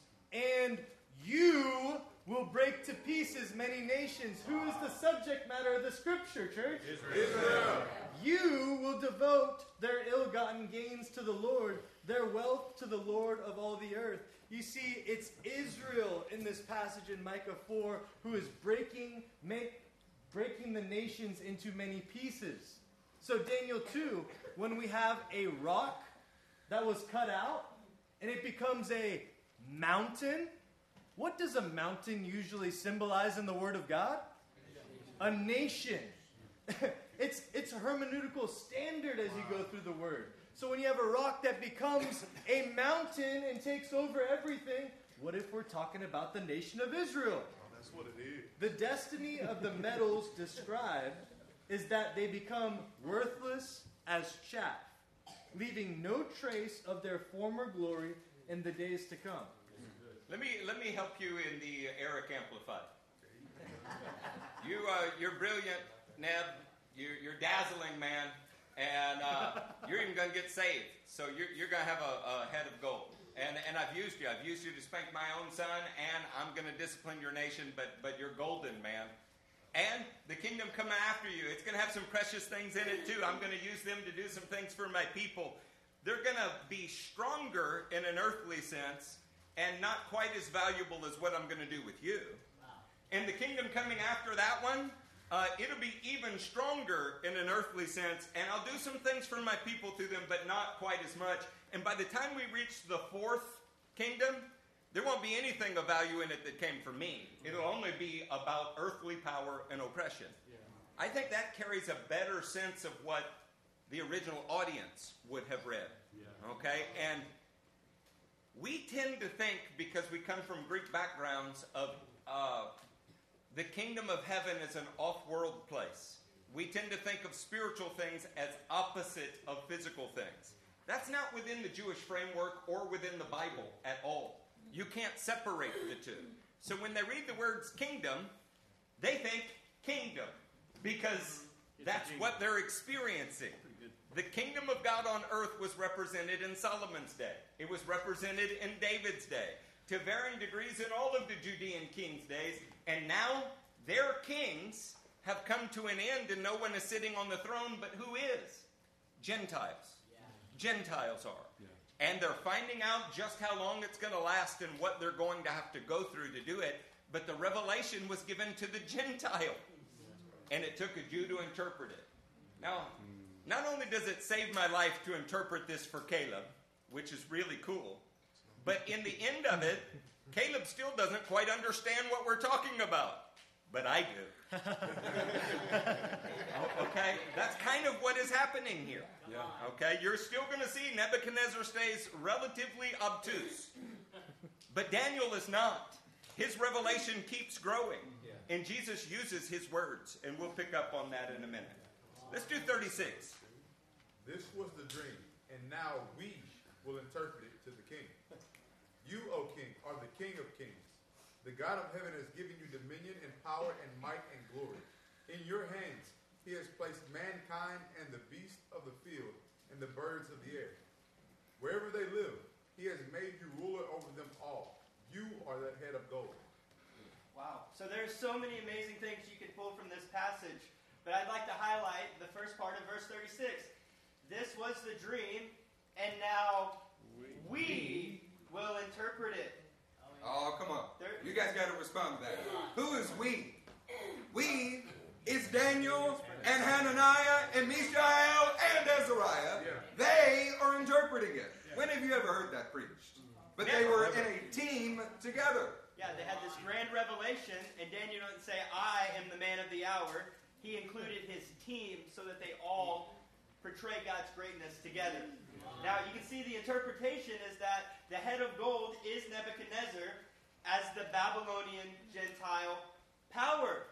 Now, this shouldn't be a surprise for us because this was divinely initiated and announced through Jeremiah and Isaiah. For reference, let's read Jeremiah 27, 4 through 7. Are y'all still awake? Because Yes.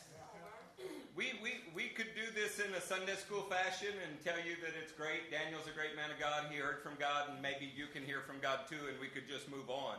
Or we could help you understand your Bible on, well, maybe a level that will actually benefit you and inform your future instead of just playing Sunday school. Would y'all like to grow? Yes. Because I know a lot of pastors, and they can regurgitate what they were taught in seminary, but they don't begin to understand it, and most of it's not right. And we're trying to give you something special. Amen. So Jeremiah 27, 4 through 7. Give them a message for their masters and say, this is what the Lord Almighty, the God of Israel, says. Tell this to your masters. With my great power and outstretched arm, I made the earth and its people and the animals that are on it, and I give it to anyone I please. Now I will hand all your countries over to my servant Nebuchadnezzar, king of Babylon. I will make even the wild animals subject to him. All nations will serve him, and his son and his grandson, until the time for his land comes. Then many nations and great kings will subjugate him. Now God himself decided to make the biblical world subject to Nebuchadnezzar, initiating the time of the Gentiles. Say time of the Gentiles. Time of the Gentiles. He did this in a similar fashion to the way that God made the nations subject to David and Solomon in former times. This is the changing of seasons and times. Listen to Luke 21. Just to add to that a bit. It says, I give the kingdoms to anyone I please. Do you understand that God was pleased in his plan to hand the kingdom to Nebuchadnezzar? We've seen a foreshadowing of the kingdom to come, but earthly power in the Solomonic age that was from the Euphrates River in the north all the way down to the Wadi of Egypt. Literal peace on earth for a time. And then Israel has begun to degrade to the point where they're in exile. And God is speaking through the voice of Jeremiah. I am giving, for a time frame, dominion to the Gentiles, starting with the head of gold, starting with Nebuchadnezzar. Man, this was a revelation to guys like Daniel, who were hoping and expecting to go back to the way things had always been, go back to the Solomonic age, and God is saying, we must go through the time of the Gentiles first. Then you will see me coming. If you thought 70 years was tough, how about 4 successive Gentile kingdoms? Yeah. Luke 21, picking up in verse 20. When you see Jerusalem being surrounded by armies, what has already happened once? What will happen again? There are rhythms of kingdoms. Surrounded by armies, you will know that its desolation is near. Then let those who are in Judea flee to the mountains. Let those in the city get out, and let those in the country not enter the city. For this is the time of punishment and fulfillment of all that has been written. How dreadful it will be in those days for pregnant women and nursing mothers. There will be great distress in the land and wrath against this people. They will fall by the sword and will be taken as prisoners to all the nations. Jerusalem will be trampled on by the Gentiles until the times of the Gentiles have been fulfilled. Oh, come on. Are you catching it? Yes. There is a time period where worldwide dominion is given to Gentiles. Yeah. But it's finite. It's not forever. Praise God. Okay? And praise God for that. Yeah.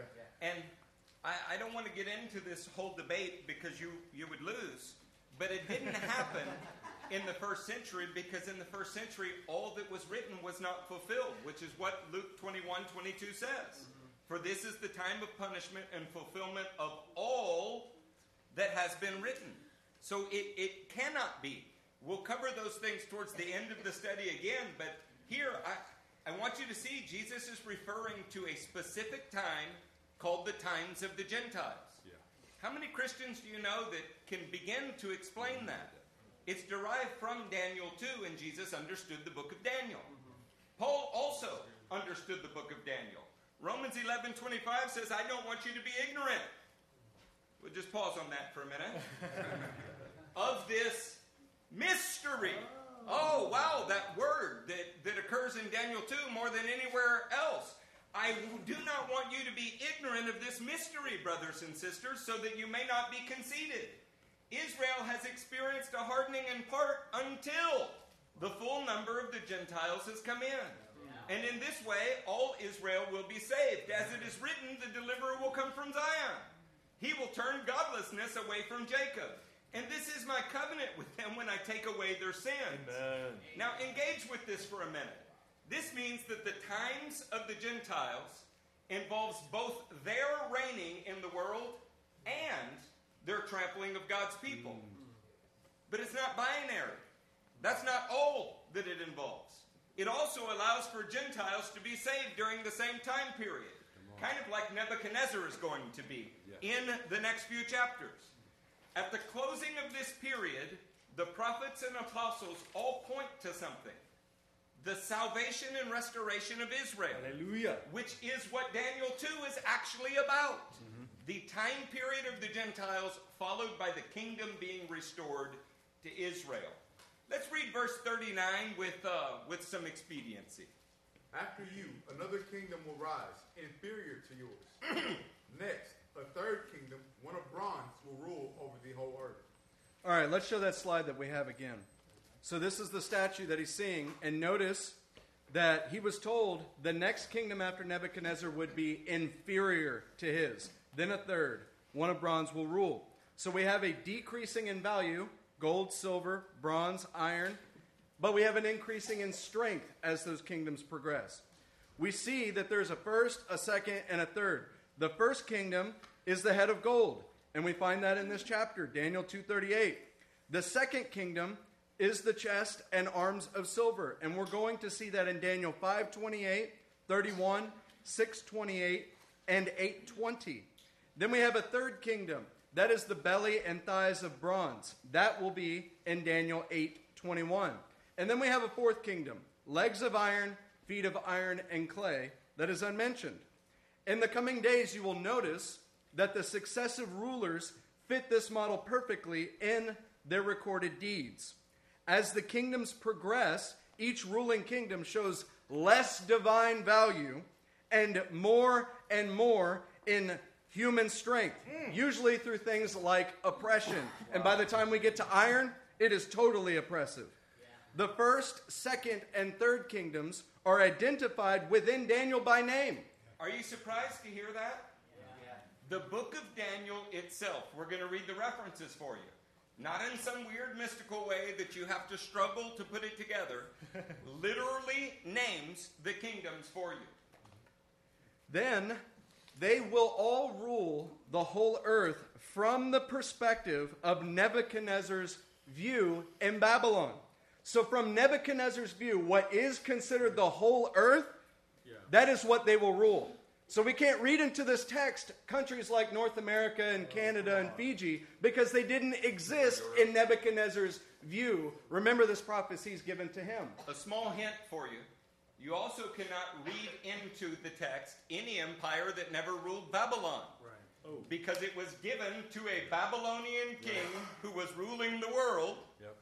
And each of these kingdoms are to take over what he was doing. So if the kingdom in view doesn't rule Babylon, that's a problem. And this is why we're saying this is Babylonian-centric, not Jerusalem-centric. Different kingdoms might rule over Jerusalem and not rule over Babylon. This prophecy requires that they rule over the area that Nebuchadnezzar ruled over, which certainly includes Babylon. One of the main takeaways from that is that as we progress in Daniel, you're going to see in the following chapters that the person who received the revelation, the people that received the revelation, that is going to shift. It's going to shift from Babylon to the people of God, and it's going to look a little bit different. But you will have clarity because you will understand that chapter 2 is dealing with Babylon, and the following chapters are dealing with the people of God. Nick, help us out with these identifications from the text. So check this out. So Daniel 2:38 is where Daniel explicitly states the first kingdom, that head of gold. It says, I don't have that one here. Does somebody have Daniel 2:38 to read? Right there. Praise the Lord. In your hands he has placed all mankind and the beasts of the field and the birds in the sky. Wherever they live, he has made you ruler over them all. You are that head of gold. That's Daniel speaking to Nebuchadnezzar. Peshat in the text. Yeah. The first kingdom is Babylon. So since our slides have a bit of a snafu in them, sweetheart, put that slide back up. So under first kingdom, head of gold, you should probably write Daniel 2:38. Now we're going to walk you through some more. So Daniel 5:28 is going to be under this second kingdom. And you can write down, just right off the cuff, Daniel 5:28, Daniel 5:31, Daniel 6:28, and Daniel 8:20 as pointing to the second kingdom, which is the chest and arms of silver. So Daniel 5:28, Perez, your kingdom is divided and given to the Medes and Persians. Interesting. Second kingdom language here. If you've ever wondered, where do you get off combining the Medes and the Persians and calling it the Medo-Persian Empire? No long explanation is needed. The scripture says it. Yeah. It says it right here. Given to the Medes and Persians. Wow. So Daniel 5:30 and 31. That very night, Belshazzar, king of the Babylonians, was slain. And Darius the Mede took over the kingdom at the age of 62. So, like we said again, the second kingdom is Medo-Persian. What about Daniel 6:28? So Daniel prospered during the reign of Darius and the reign of Cyrus the Persian. So we have a Medo-Persian empire, which is the second kingdom. And Daniel 8:20. The two-horned ram, we're going to get here. And it's also going to blow your mind, but we'll give you a little taste tonight. Daniel 8:20. We call that chapter the super goat. The two-horned ram that you saw represents the kings of Media and Persia. Why do we group them? Because the book of Daniel in the scripture, time and time again, groups those two kingdoms as the second kingdom. Daniel 8:21. This will go under the third kingdom. Daniel 8:21 says, the shaggy goat is the king of Greece, and the large horn between his eyes is the first king. So the third kingdom, according to Daniel 8:21, is Greece. You guys get those notes down? Yes. Good. Well, we're going to be reiterating those concepts over and over and over. Don't feel bad if you missed a scripture. We're going to take those slides and build on them as we walk through this book. We'll keep walking through them so that they get clearer and clearer in your understanding. The fourth one is where all the speculation is. Okay? And we're not going to solve that for you tonight. It's not that we can't. It's that we don't want to. We're going to pick up in verse 40 with the words, finally. Finally, meaning at the end. Finally, there will be a fourth kingdom, strong as iron, for iron breaks and smashes everything. And as iron breaks things into pieces, so it will crush and break all the others. So we've identified 3 of the 4, but this fourth kingdom is unnamed. We know that it will crush and break all others, and that it will be stronger than all others. It is of less intrinsic value than the other ones. This is why we've laid this groundwork, so we don't fall into false assumptions of what this fourth kingdom would be. And we're going to have some fun, because we have a particular pericope that can be puzzling. Now, if you don't know what a pericope is, Elder Eric is going to define it, because his vocabulary is extensive. Your pericope is your subject headings in your Bibles that were clearly not inspired. This one comes from the NASB. And I do love the NASB, but NASB was so bold as to tell us who the fourth kingdom is, even though Daniel doesn't tell us. Oh, wow. It's good of them to do that, and if they're right, it's an incredible help. But if they're wrong, it's certainly a problem. Okay? We need to take note that the only kingdom not specifically identified in these statues within the text of Daniel, unless you have a NASB, is the fourth kingdom. And yet, you will never hear more certain about any kingdom than the fourth kingdom. Yeah. And there's a reason for that. But what happens if some of those assumptions are wrong? And we've never come across a wrong assumption before in our Christian walk, have we? No, never. Guys, so in the coming weeks, we will be sharing our thoughts on this enigmatic verse. This kingdom is the subject of much discussion, and we will tell you what we think about it. But for now, we're cautioning you rightly against making assumptions, because assumptions can prevent you from actually learning and growing. Okay? Making assumptions that are not delineated in the text particularly. If Daniel doesn't specify it, then we're not going to make assumptions that may or may not be correct. Let's go ahead and pick up in verse 41 and get down to 43 together. How many of you in here have a pericope in your Bibles that say Rome? Look at that. Okay? That's how widely held that view is. And maybe that makes it more meaningful to you. It also can make it more difficult to unwrench your view if you were wrong. Because I was taught a lot of things that were wrong. Demonstrably wrong in the Scripture, and yet ardently held to by people. Just as you saw that the feet and toes were partly of baked clay and partly of iron, so this will be a divided kingdom. Yet it will have some of the strength of iron in it, even as you saw iron mixed with clay. As the toes were partly iron and partly clay, so this kingdom will be partly strong and partly brittle. And just as you saw the iron mixed with baked clay, so the people will be a mixture and will not remain united any more than iron mixes with clay. In all of our prophetic insight, we failed to realize that it would take an hour and 40 minutes to get here. And that's a problem. But I have a feeling we've reached a place that's interesting to you. Oh, yeah. No? Yes. Yes. Yes. There are a lot of things going on in this verse. And we again, don't want to tell you what you should think about it. That's your job. We do want to give you some things that may cause you to know how to think about it. To start with, there is a possible word play in this. Let's put that slide on the screen.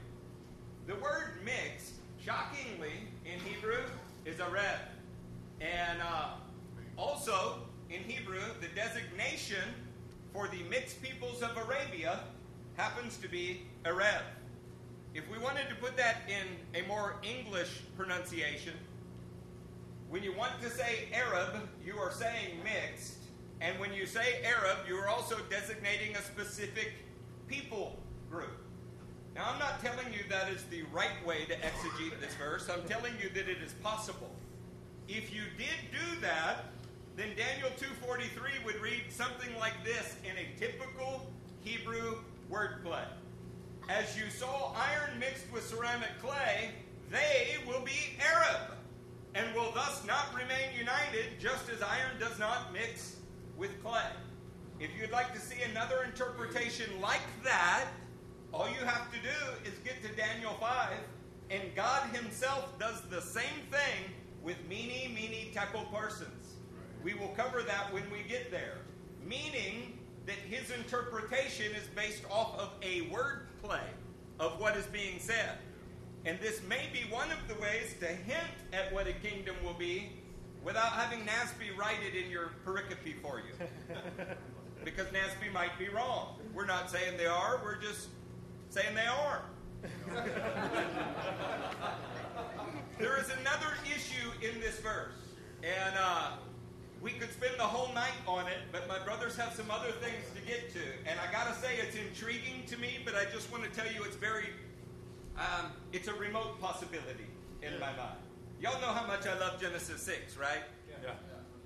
You know that I believe that there was a celestial contamination on the earth prior to Noah's flood, and according to Genesis 6:4 afterwards also. Well, let's just do it.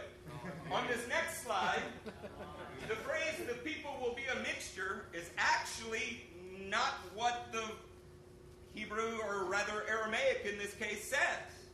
You can see the words defined on the slide. It literally says that there will be a mix.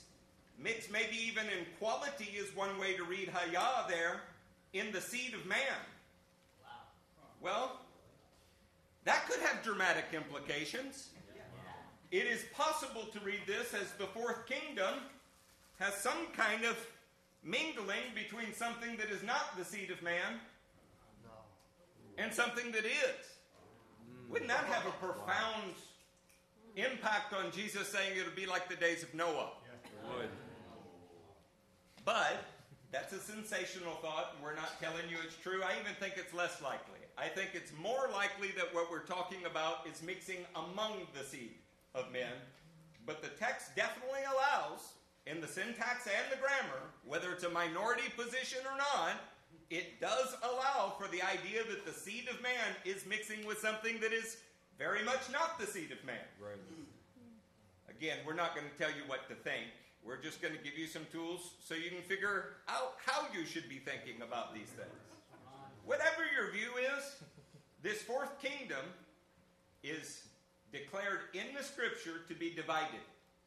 It's declared in the Scripture to be characterized by feet and 10 toes. I'm not going to beat this horse forever, but I'm not aware of 10 divisions in the Roman Empire in the first century. I just don't think they fit the model, at least not in the first century. And maybe you're thinking, well, they'll revive. All of Italy is with you in that hope, but I'm not. Hey, why don't we pick up in verse 44? In the time of those kings, the God of heaven will set up a kingdom that will never be destroyed, nor will it be left to another people. It will crush all those kingdoms and bring them to an end, but it itself will endure forever. All right, so we're just going to repeat a few Peshat statements. The first one is that the kingdom that the God of heaven sets up, it crushes. It brings an end to the Gentile powers that are mentioned. It doesn't sing them gospel songs, rub their shoulders, give them donuts for showing up at church. Doesn't progressively take over It the doesn't earth. just gradually win them over. In the vision, it crushes and brings to an end Gentile powers. That is a really important point that is missed by Christians with great big old hearts and maybe not that bright interpretive methods. The second one we want to notice is that the kingdom that is being mentioned will be in the time of those kings that were mentioned, meaning that the kingdom will be existent during them. It will be in the time of those kings. So the kingdom is present, but it is not yet a crushing, destroying of the Gentiles present. Almost like it's at hand, but not fully here yet. Now you're at least a partial this, that, or the other, right? We're not in the kingdom now, and yet we're waiting for the kingdom, or we are kind of in the kingdom, but not in its fullest manifestation. Right. In Daniel's vision, the kingdom is present during all of the Gentile powers, but it does not crush the Gentile powers until we get to the fullness of the time of the Gentiles. Yeah, Are y'all awake? Yeah. Oh, okay. The third Peshat statement is that the kingdom will never be destroyed. It will never be given to another people. Oh, What? praise God. Another people is in what? Another people is in somebody besides Israel. It also says it will endure forever. The fourth Peshat statement, every kingdom discussed is real, physical, and tangible, including God's kingdom. We're not just talking about a spiritual warfare. These facts may be why this question was asked in the opening chapter of Acts. In Acts chapter 1, verses 6 through 7, the disciples saw something in Jesus' ministry, and they asked him a question. Verse 6, so when they met together, they asked him, Lord, are you at this time going to restore the kingdom to Israel? And he said, don't worry about it. It's in your hearts. We're just loving each other. We'll sing songs together, and the kingdom is just everywhere. No, that's not what he says. And in verse 7, he says to them, it is not for you to know the times or dates the Father has set by his own authority. They were reading the book of Daniel, and they were looking for a tangible kingdom to appear and crush the Gentile kingdoms that they were surrounded by, namely Rome. Yeah. And Jesus did not do it. Now, if you just aren't putting this together, that's okay. We're going to help you. Nick and Peyton are going to walk us through a list of scriptures. But even the prophecy given to Mary is that Jesus would sit on the throne of his father David. And there was no throne of his father David present in that day.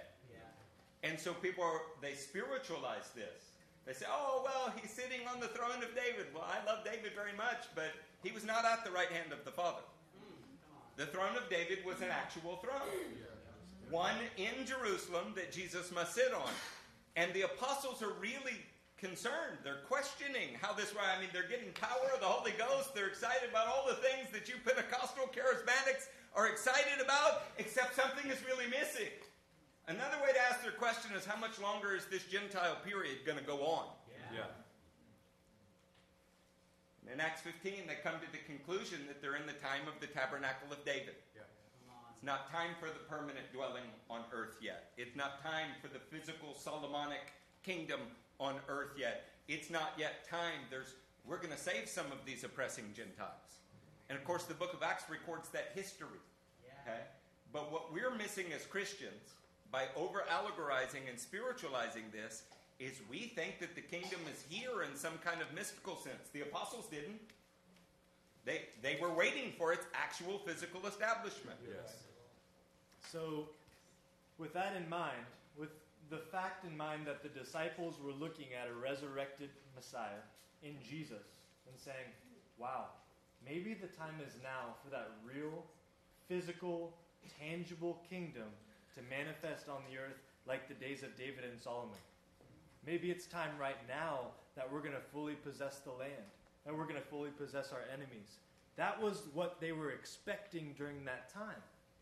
Look at these following scriptures. We're going to go through them quickly tonight, but we want you to hear the very tangible, physical nature of the kingdom on the earth that will be here and that will never be uprooted ever again. Amen. This is Isaiah 60, 18 through 21. No longer will violence be heard in your land, nor ruin or destruction within your borders, but you will call your walls salvation and your gates praise. The sun will no more be your light by day, nor will the brightness of the moon shine on you. For the Lord will be your everlasting light, and your God will be your glory. Your sun will never set again, and your moon will wane no more. The Lord will be your everlasting light, and your days of sorrow will end. Then will all your people be righteous, and they, Israel, the people of God, will possess the land forever. Amen. Now, are we talking about like some weird ethereal land of Israel here? No, we are talking about a very physical, tangible land grant that the Lord is going to give his people forever.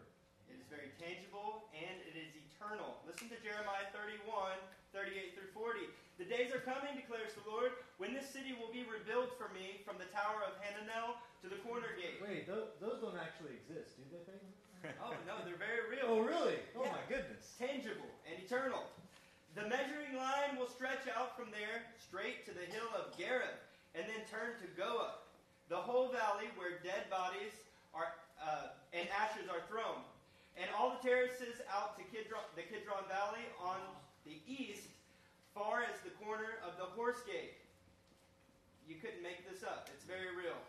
They will be holy to the Lord. Yeah, I'd love to know what somebody's spiritual interpretation is of the Horse Gate. Yeah, I don't know how you can spiritualize it. Listen to how this finishes. The city will never again be uprooted or demolished. If you're not catching it, the theme of these, as Judah picks up in Ezekiel, the theme of these is there is something that was not foreseen by most of the Jewish people. A reign of Gentile kings over them. And that reign is finite, and it will come to an end, and the physical, real kingdom of God will again be in the hands of a Jewish Messiah with his nation on the earth, and some graft-ins like you and I that have joined them in this responsibility. And the prophecies that we're pointing to are about when the rock crushes the feet of the Gentile statue. When the mountain fills the whole earth, what it will look like. And it does not look like flying away and going to a cloud in the heavens. No Hebrew prophet ever said that. No verse in the New Testament says that. That is an invention from the medieval period. Or fully evil period. However you want to think about it. So I have two more passages for you before we get back to verse 45. But hear this continued language. Ezekiel 37, 25 through 28. They will live in the land I gave to my servant Jacob. The land where your fathers lived. They didn't live in a spiritual environment. They and their children and their children's children will live there forever. And David, my servant, will be their prince forever. I will make a covenant of peace with them. It will be an everlasting covenant. I will establish them and increase their numbers. And I will put my sanctuary among them forever. My dwelling place will be with them. And I will be their God, and they will be my people. Then the nations will know that I, the Lord, make Israel holy when my sanctuary is among them forever. Saints, is there a temple standing in Jerusalem today? No. Then it has not been established forever, but it will be in a very physical land with descendants ruling and reigning with Christ and the dwelling place of God. Now, in light of what you just heard, relating to the throne of David, the city of David being set up, those of you who are familiar with Amos and a reference to Acts 15 earlier should be thinking about these concepts as I pick up back in verse 13 of chapter 9. The days are coming, declares the Lord, when the reaper will be overtaken by the plowman, and the planter by the one treading grapes. New wine will drip from the mountains and flow from all the hills. I will bring back my exiled people. Where do they have to? In a Gentile kingdom, they're in captivity. He's saying, I will bring them back in these days. They will rebuild the ruined cities and live in them. Amen. And we're not rebuilding ruined cities in heaven. We're rebuilding ruined cities in Jerusalem. Yeah. They will plant vineyards and drink their wine. Amen. They will make gardens and eat their fruit. I will plant Israel in their own land, never again to be uprooted, for the land I have given them, says the Lord your God. There are a lot of things that I would like to get into, but with 3 minutes on the clock, I don't think we can. Let me just say it like this. I'm fully aware that each of you are stones in the temple, and collectively the people of God are the temple. I probably taught you that before you knew it. Understand that more than one thing can be true. You can be the dwelling place of God, and there can be a physical temple and a physical city. There may be quite a few chapters of Ezekiel dedicated to just that concept. But sticking with Daniel, is that all right if we get back to Daniel? Yes. Let's do Daniel 45. Somebody, Justin, read 45. This is the meaning of the vision of the rock cut out of a mountain, but not by human hands. A rock that broke the iron, the bronze, the clay, the silver, and the gold to pieces. The great God has shown the king what will take place in the future. The dream is true, and the interpretation is trustworthy. You remember when Hezekiah was told that since he showed his treasuries to Babylon, that his sons would be taken off and unique?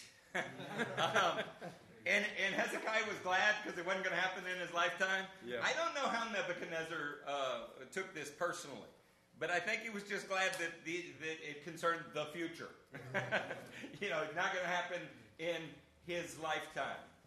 If you want to grab a few things, start thinking about the way in which that rock is both the nation and the leader of the nation of Israel. Okay? And don't think in one term or the other. You cannot separate the Jewish identity of Jesus from his messiahship. The nation and the leader of the nation are spoken of together. Although the kingdom is present during all of the others, its triumph is in the days of the fourth kingdom. Its climactic ending of the Gentile rule is presented as at the feet of the statue in the fourth kingdom. The rulership of the world, well, it will be taken back from the Gentiles, and a throne of David will be established. Okay? A real geopolitical kingdom will be established. Every other kingdom was a real kingdom. I don't know why you would think this one is any different, but for whatever reason, Christians do. Both the nation and the Messiah, they have qualities that could be defined as not cut out by human hands. It's true of Messiah and his virgin birth, but it's also true of Israel, in that they're the one nation that God called into being. Yeah. Okay?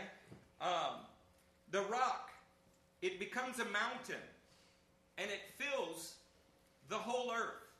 Whatever Solomon's age was, this age will be better. Okay? Not lesser, better. And I just don't think the kingdom reigning in your hearts quite surpasses Solomonic age from an Israeli perspective. And they're the guys that would be reading this book first. We're going to go through a few other observations here. And I'm just going to kick the first one off because I can. And at this point, it's like kicking a puppy, but I'm going to do it anyway. The stone is presented as becoming a mountain, and there's no hint that that's a gradual process. Okay? We don't see the stone become a hill and the hill grow and become a mountain. It's presented as a sudden event. Christianity did not suddenly fill the whole earth in the first century. It didn't do that. It didn't do any of it. It didn't crush all the Gentile kingdoms either. Though Christ came in the days of the Roman Empire, and that's why everybody thinks it's the fourth empire, he certainly did not destroy it. Yeah. Oh, okay? I mean, think through that for a minute. That's not a valid interpretation. During Christ's time on earth, the Roman Empire did not have 10 kings at once. Those 10 toes were not present. Yet, Nebuchadnezzar's statue suggests that when Christ comes to establish his kingdom, 10 rulers will be in existence, and they will also be destroyed by him. The next one. Though Christ is currently, right now, the chief cornerstone to the church, we learn that in Ephesians chapter 2 and verse 20. And he's also a stone that causes unbelievers to stumble. In 1 Peter chapter 2 and verse 8, Christ is not yet the smashing stone as he will be when he comes again. Now the stone, Messiah, will crush and end all the kingdoms of the world. But the church is not and will not conquer the world's kingdom. However, the Israel of God will. And the Israel that God causes to triumph will be a real kingdom, and the millennial reign describes this. So think through this for a moment. Church media marketing campaigns are not going to progressively take over the world. There will be a real, purified, righteous Israel of God with their Jewish king returning, and that will conquer every other kingdom permanently. Wow. Hey, do you remember at the triumphal entry? It's Matthew 21. It's a quote from Psalm 118. If you fall on the stone, what does it do to you? Breaks you to pieces. If the stone falls on you, what does it do? Crushes.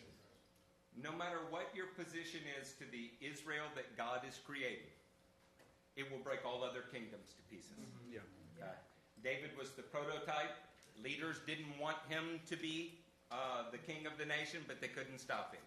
The other nations are a prototype with David in this sense. They tried to stop him from it, and they couldn't. That is the idea here. God will cause his nation to be everything that he ever said that it would be. And you see that in the lives of these 4 Hebrew youths. You see what a genetic Israeli that is in proper relationship with the Tanakh, that falls in love with Messiah, does. Amen. All right, Brother Linson, get verse 46 and 47 for me. Then King Nebuchadnezzar fell prostrate before Daniel and paid him honor, in order that an offering and incense be presented to him. The king said to Daniel, "Surely your God is the God of gods, and the Lord of kings, and a revealer of mysteries, for you are able to reveal this mystery." All right, we admit this passage might be a bit peculiar, but the honest truth is that people have made way too much of it in negative areas and ways. Verse 47 interprets what happened between Nebuchadnezzar and Daniel. He says, surely your God is the God of gods. People get hung up on the idea that he's presenting an offering before Daniel. Daniel's instructing him about the God of gods, and you hear out of Nebuchadnezzar's mouth that he's exalting that king. What we want to point to, though, that is actually beautiful, that is rooted in the Scripture and not speculation, is Isaiah 49, verse 7. Thus says the Lord, the Redeemer of Israel, and his Holy One, to one deeply despised, abhorred by the nation, the servant of rulers. Kings shall see and arise, princes, and they shall prostrate themselves, just like the same language, because of the Lord, Amen. who is faithful, the Holy One of Israel, who has chosen you. See, these Jews are foreshadowing what will happen with all of the nation, because they are that righteous Israel of God, who are standing on the Word of God and obeying His will, and it's a little picture of what will happen in the end. So I would just offer a couple things here. The text allows for the fact that Nebuchadnezzar brought an offering to Daniel. You may have seen that. You may have walked through translations. Doesn't tell you what he did with it. Maybe he is giving an offering to Daniel for Daniel to give to his God. Okay? You have to figure that out. Yeah. Even though you could read this a couple ways, I would offer to you that Daniel doesn't seem like the kind of man that would allow somebody else to worship him. No. Okay? And verse 47 clarifies the entire thing. The words out of Nebuchadnezzar's mouth is surely your God is the God of gods. That combined with Daniel's earlier refusal to take credit for even the interpretation ought to leave no doubt in your mind that there's nothing funny going on here. We simply have an understanding problem. Okay? The beauty of Isaiah 49, though, is that more of this behavior is predicted. Yes. During the time of the Gentile dominion over the people of God, and prior to the establishment of the physical kingdom of God on earth, there will be many kings that will lay flat on the ground in acknowledgement that the God of the Jews is indeed God over all. Amen. This is beautiful because it didn't leave us out. Okay?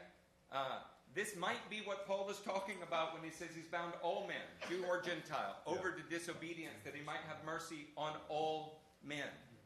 But we are not homogenous in the sense that we've lost national identities, because there still has to be a kingdom given to a very specific people, and you were a mysterious Gentile grafted in with those people, like Ittai, or like Rahab, or like any of the others that foreshadowed it. There's room in God's household for everyone, but his household was designed for the nation that he designed it for. Okay? Verse 48. Then the king placed Daniel in a high position and lavished many gifts on him. He made him ruler over the entire province of Babylon and placed him in charge of all its wise men. Moreover, at Daniel's request, the king appointed Shadrach, Meshach, and Abednego administrators over the province of Babylon, while Daniel himself remained at the royal court. We want you to see that here again, Jews in a terrible position are elevated to prominence for doing nothing other than honoring and revering God. Come on. Man, if that's not a repeating theme in the Bible, well, we're going to invite the pastors to come and close. We think it's probably also pertinent that you take note that Daniel alone was not elevated. Also, Shadrach, Meshach, and Abednego were elevated. And they're in two specifically different specified localities. That's important as we move forward. Why don't you go ahead and stand to your feet?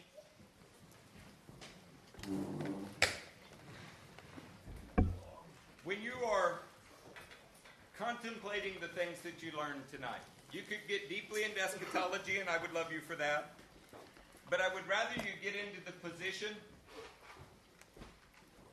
that no matter where God allows Israel to dwell, whether in Babylon or in Egypt or in some future exile.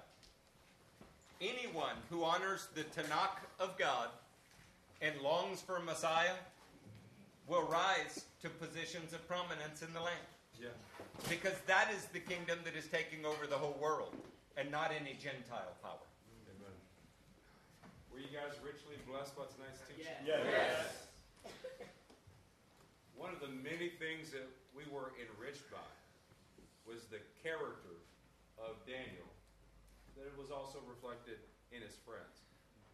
And that was, there is something special about a man who studies, loves God's word, his Torah, standing in God's presence and getting God's heart and mind about a matter, to then only turn and impart it into someone else as if it were first originated inside of them. They get that heart of revelation. That's what we're praying that what happens to you tonight. As these men share the revelation that they have from loving God's word and standing in his presence, and become just as native and default inside of you of God's heart for his people and his plan for his people. Engage with the content that you learn from tonight. Ask God to show you even more things in his word of what you study, and he will reveal it.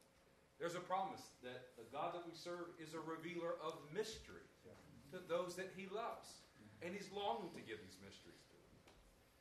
One thing I also saw in parallel is the same exact character in Paul, when he writes in Colossians 1:25 and 26, of which I became a minister according to the stewardship from God that was given to me for you, to make the word of God fully known. The mystery hidden for ages and generations, but now revealed to his saints. Do you see the impartation of what he received into others? That's what we're praying for you. My encouragement to you tonight is this recording is going to be online in the next 25 to 30 minutes before most of you get home. You should take time this week, even with Thanksgiving Day, and go back over these. The correct notes are going to be online. The slides are there for you. You should allow this revelation. This is having to undo some things that we think we know. This is having to work through some things that we've already decided that we think about the text. You're going to need to have this in for the weeks that are coming up ahead. You're going to want to listen to this with the notes right there. You're going to want to push pause and think about what these men have said to us tonight, so that we can allow the revealer of mysteries to reveal those mysteries to us, so that we might have the mind of Christ. Amen? Amen. Come on, put your hands in the air and let's pray together as we close tonight. Father, we want to thank you. Thank you for revealing mysteries to us tonight, mighty God. Lord, we want to thank you primarily that you've allowed us to be able to push aside carnal doctrines, Lord, and put your nation Israel at the center of everything that we do. Lord, we want to thank you that because of your faithfulness to Israel, Lord, you will also be faithful to us, mighty God. Lord, we thank you, Lord God, for the revelations that you're bringing to us tonight. Lord, we also want to close with thanksgiving, Lord, with the encouragement that we received from Daniel's life tonight. Lord, Daniel could have easily tried to do it by himself. Lord, he could have easily tried to take credit and stand before Nebuchadnezzar by himself, but he didn't, mighty God. Lord, he went straight to his brothers and prayed together in unity. Lord, he went straight to the king and said, hey, I can't do this by myself. I need my brothers with me. Lord, we gain revelation through that tonight, mighty God, and we say, we can't do it alone, and we don't want to do it alone, mighty God. Lord, we are lifting up each other, mighty God, as we walk forward. We're dependent on your revelation together, mighty God, and we will also, in the future, rule and reign together with your people. Thank you for what you're doing in this place. In Jesus' name, amen.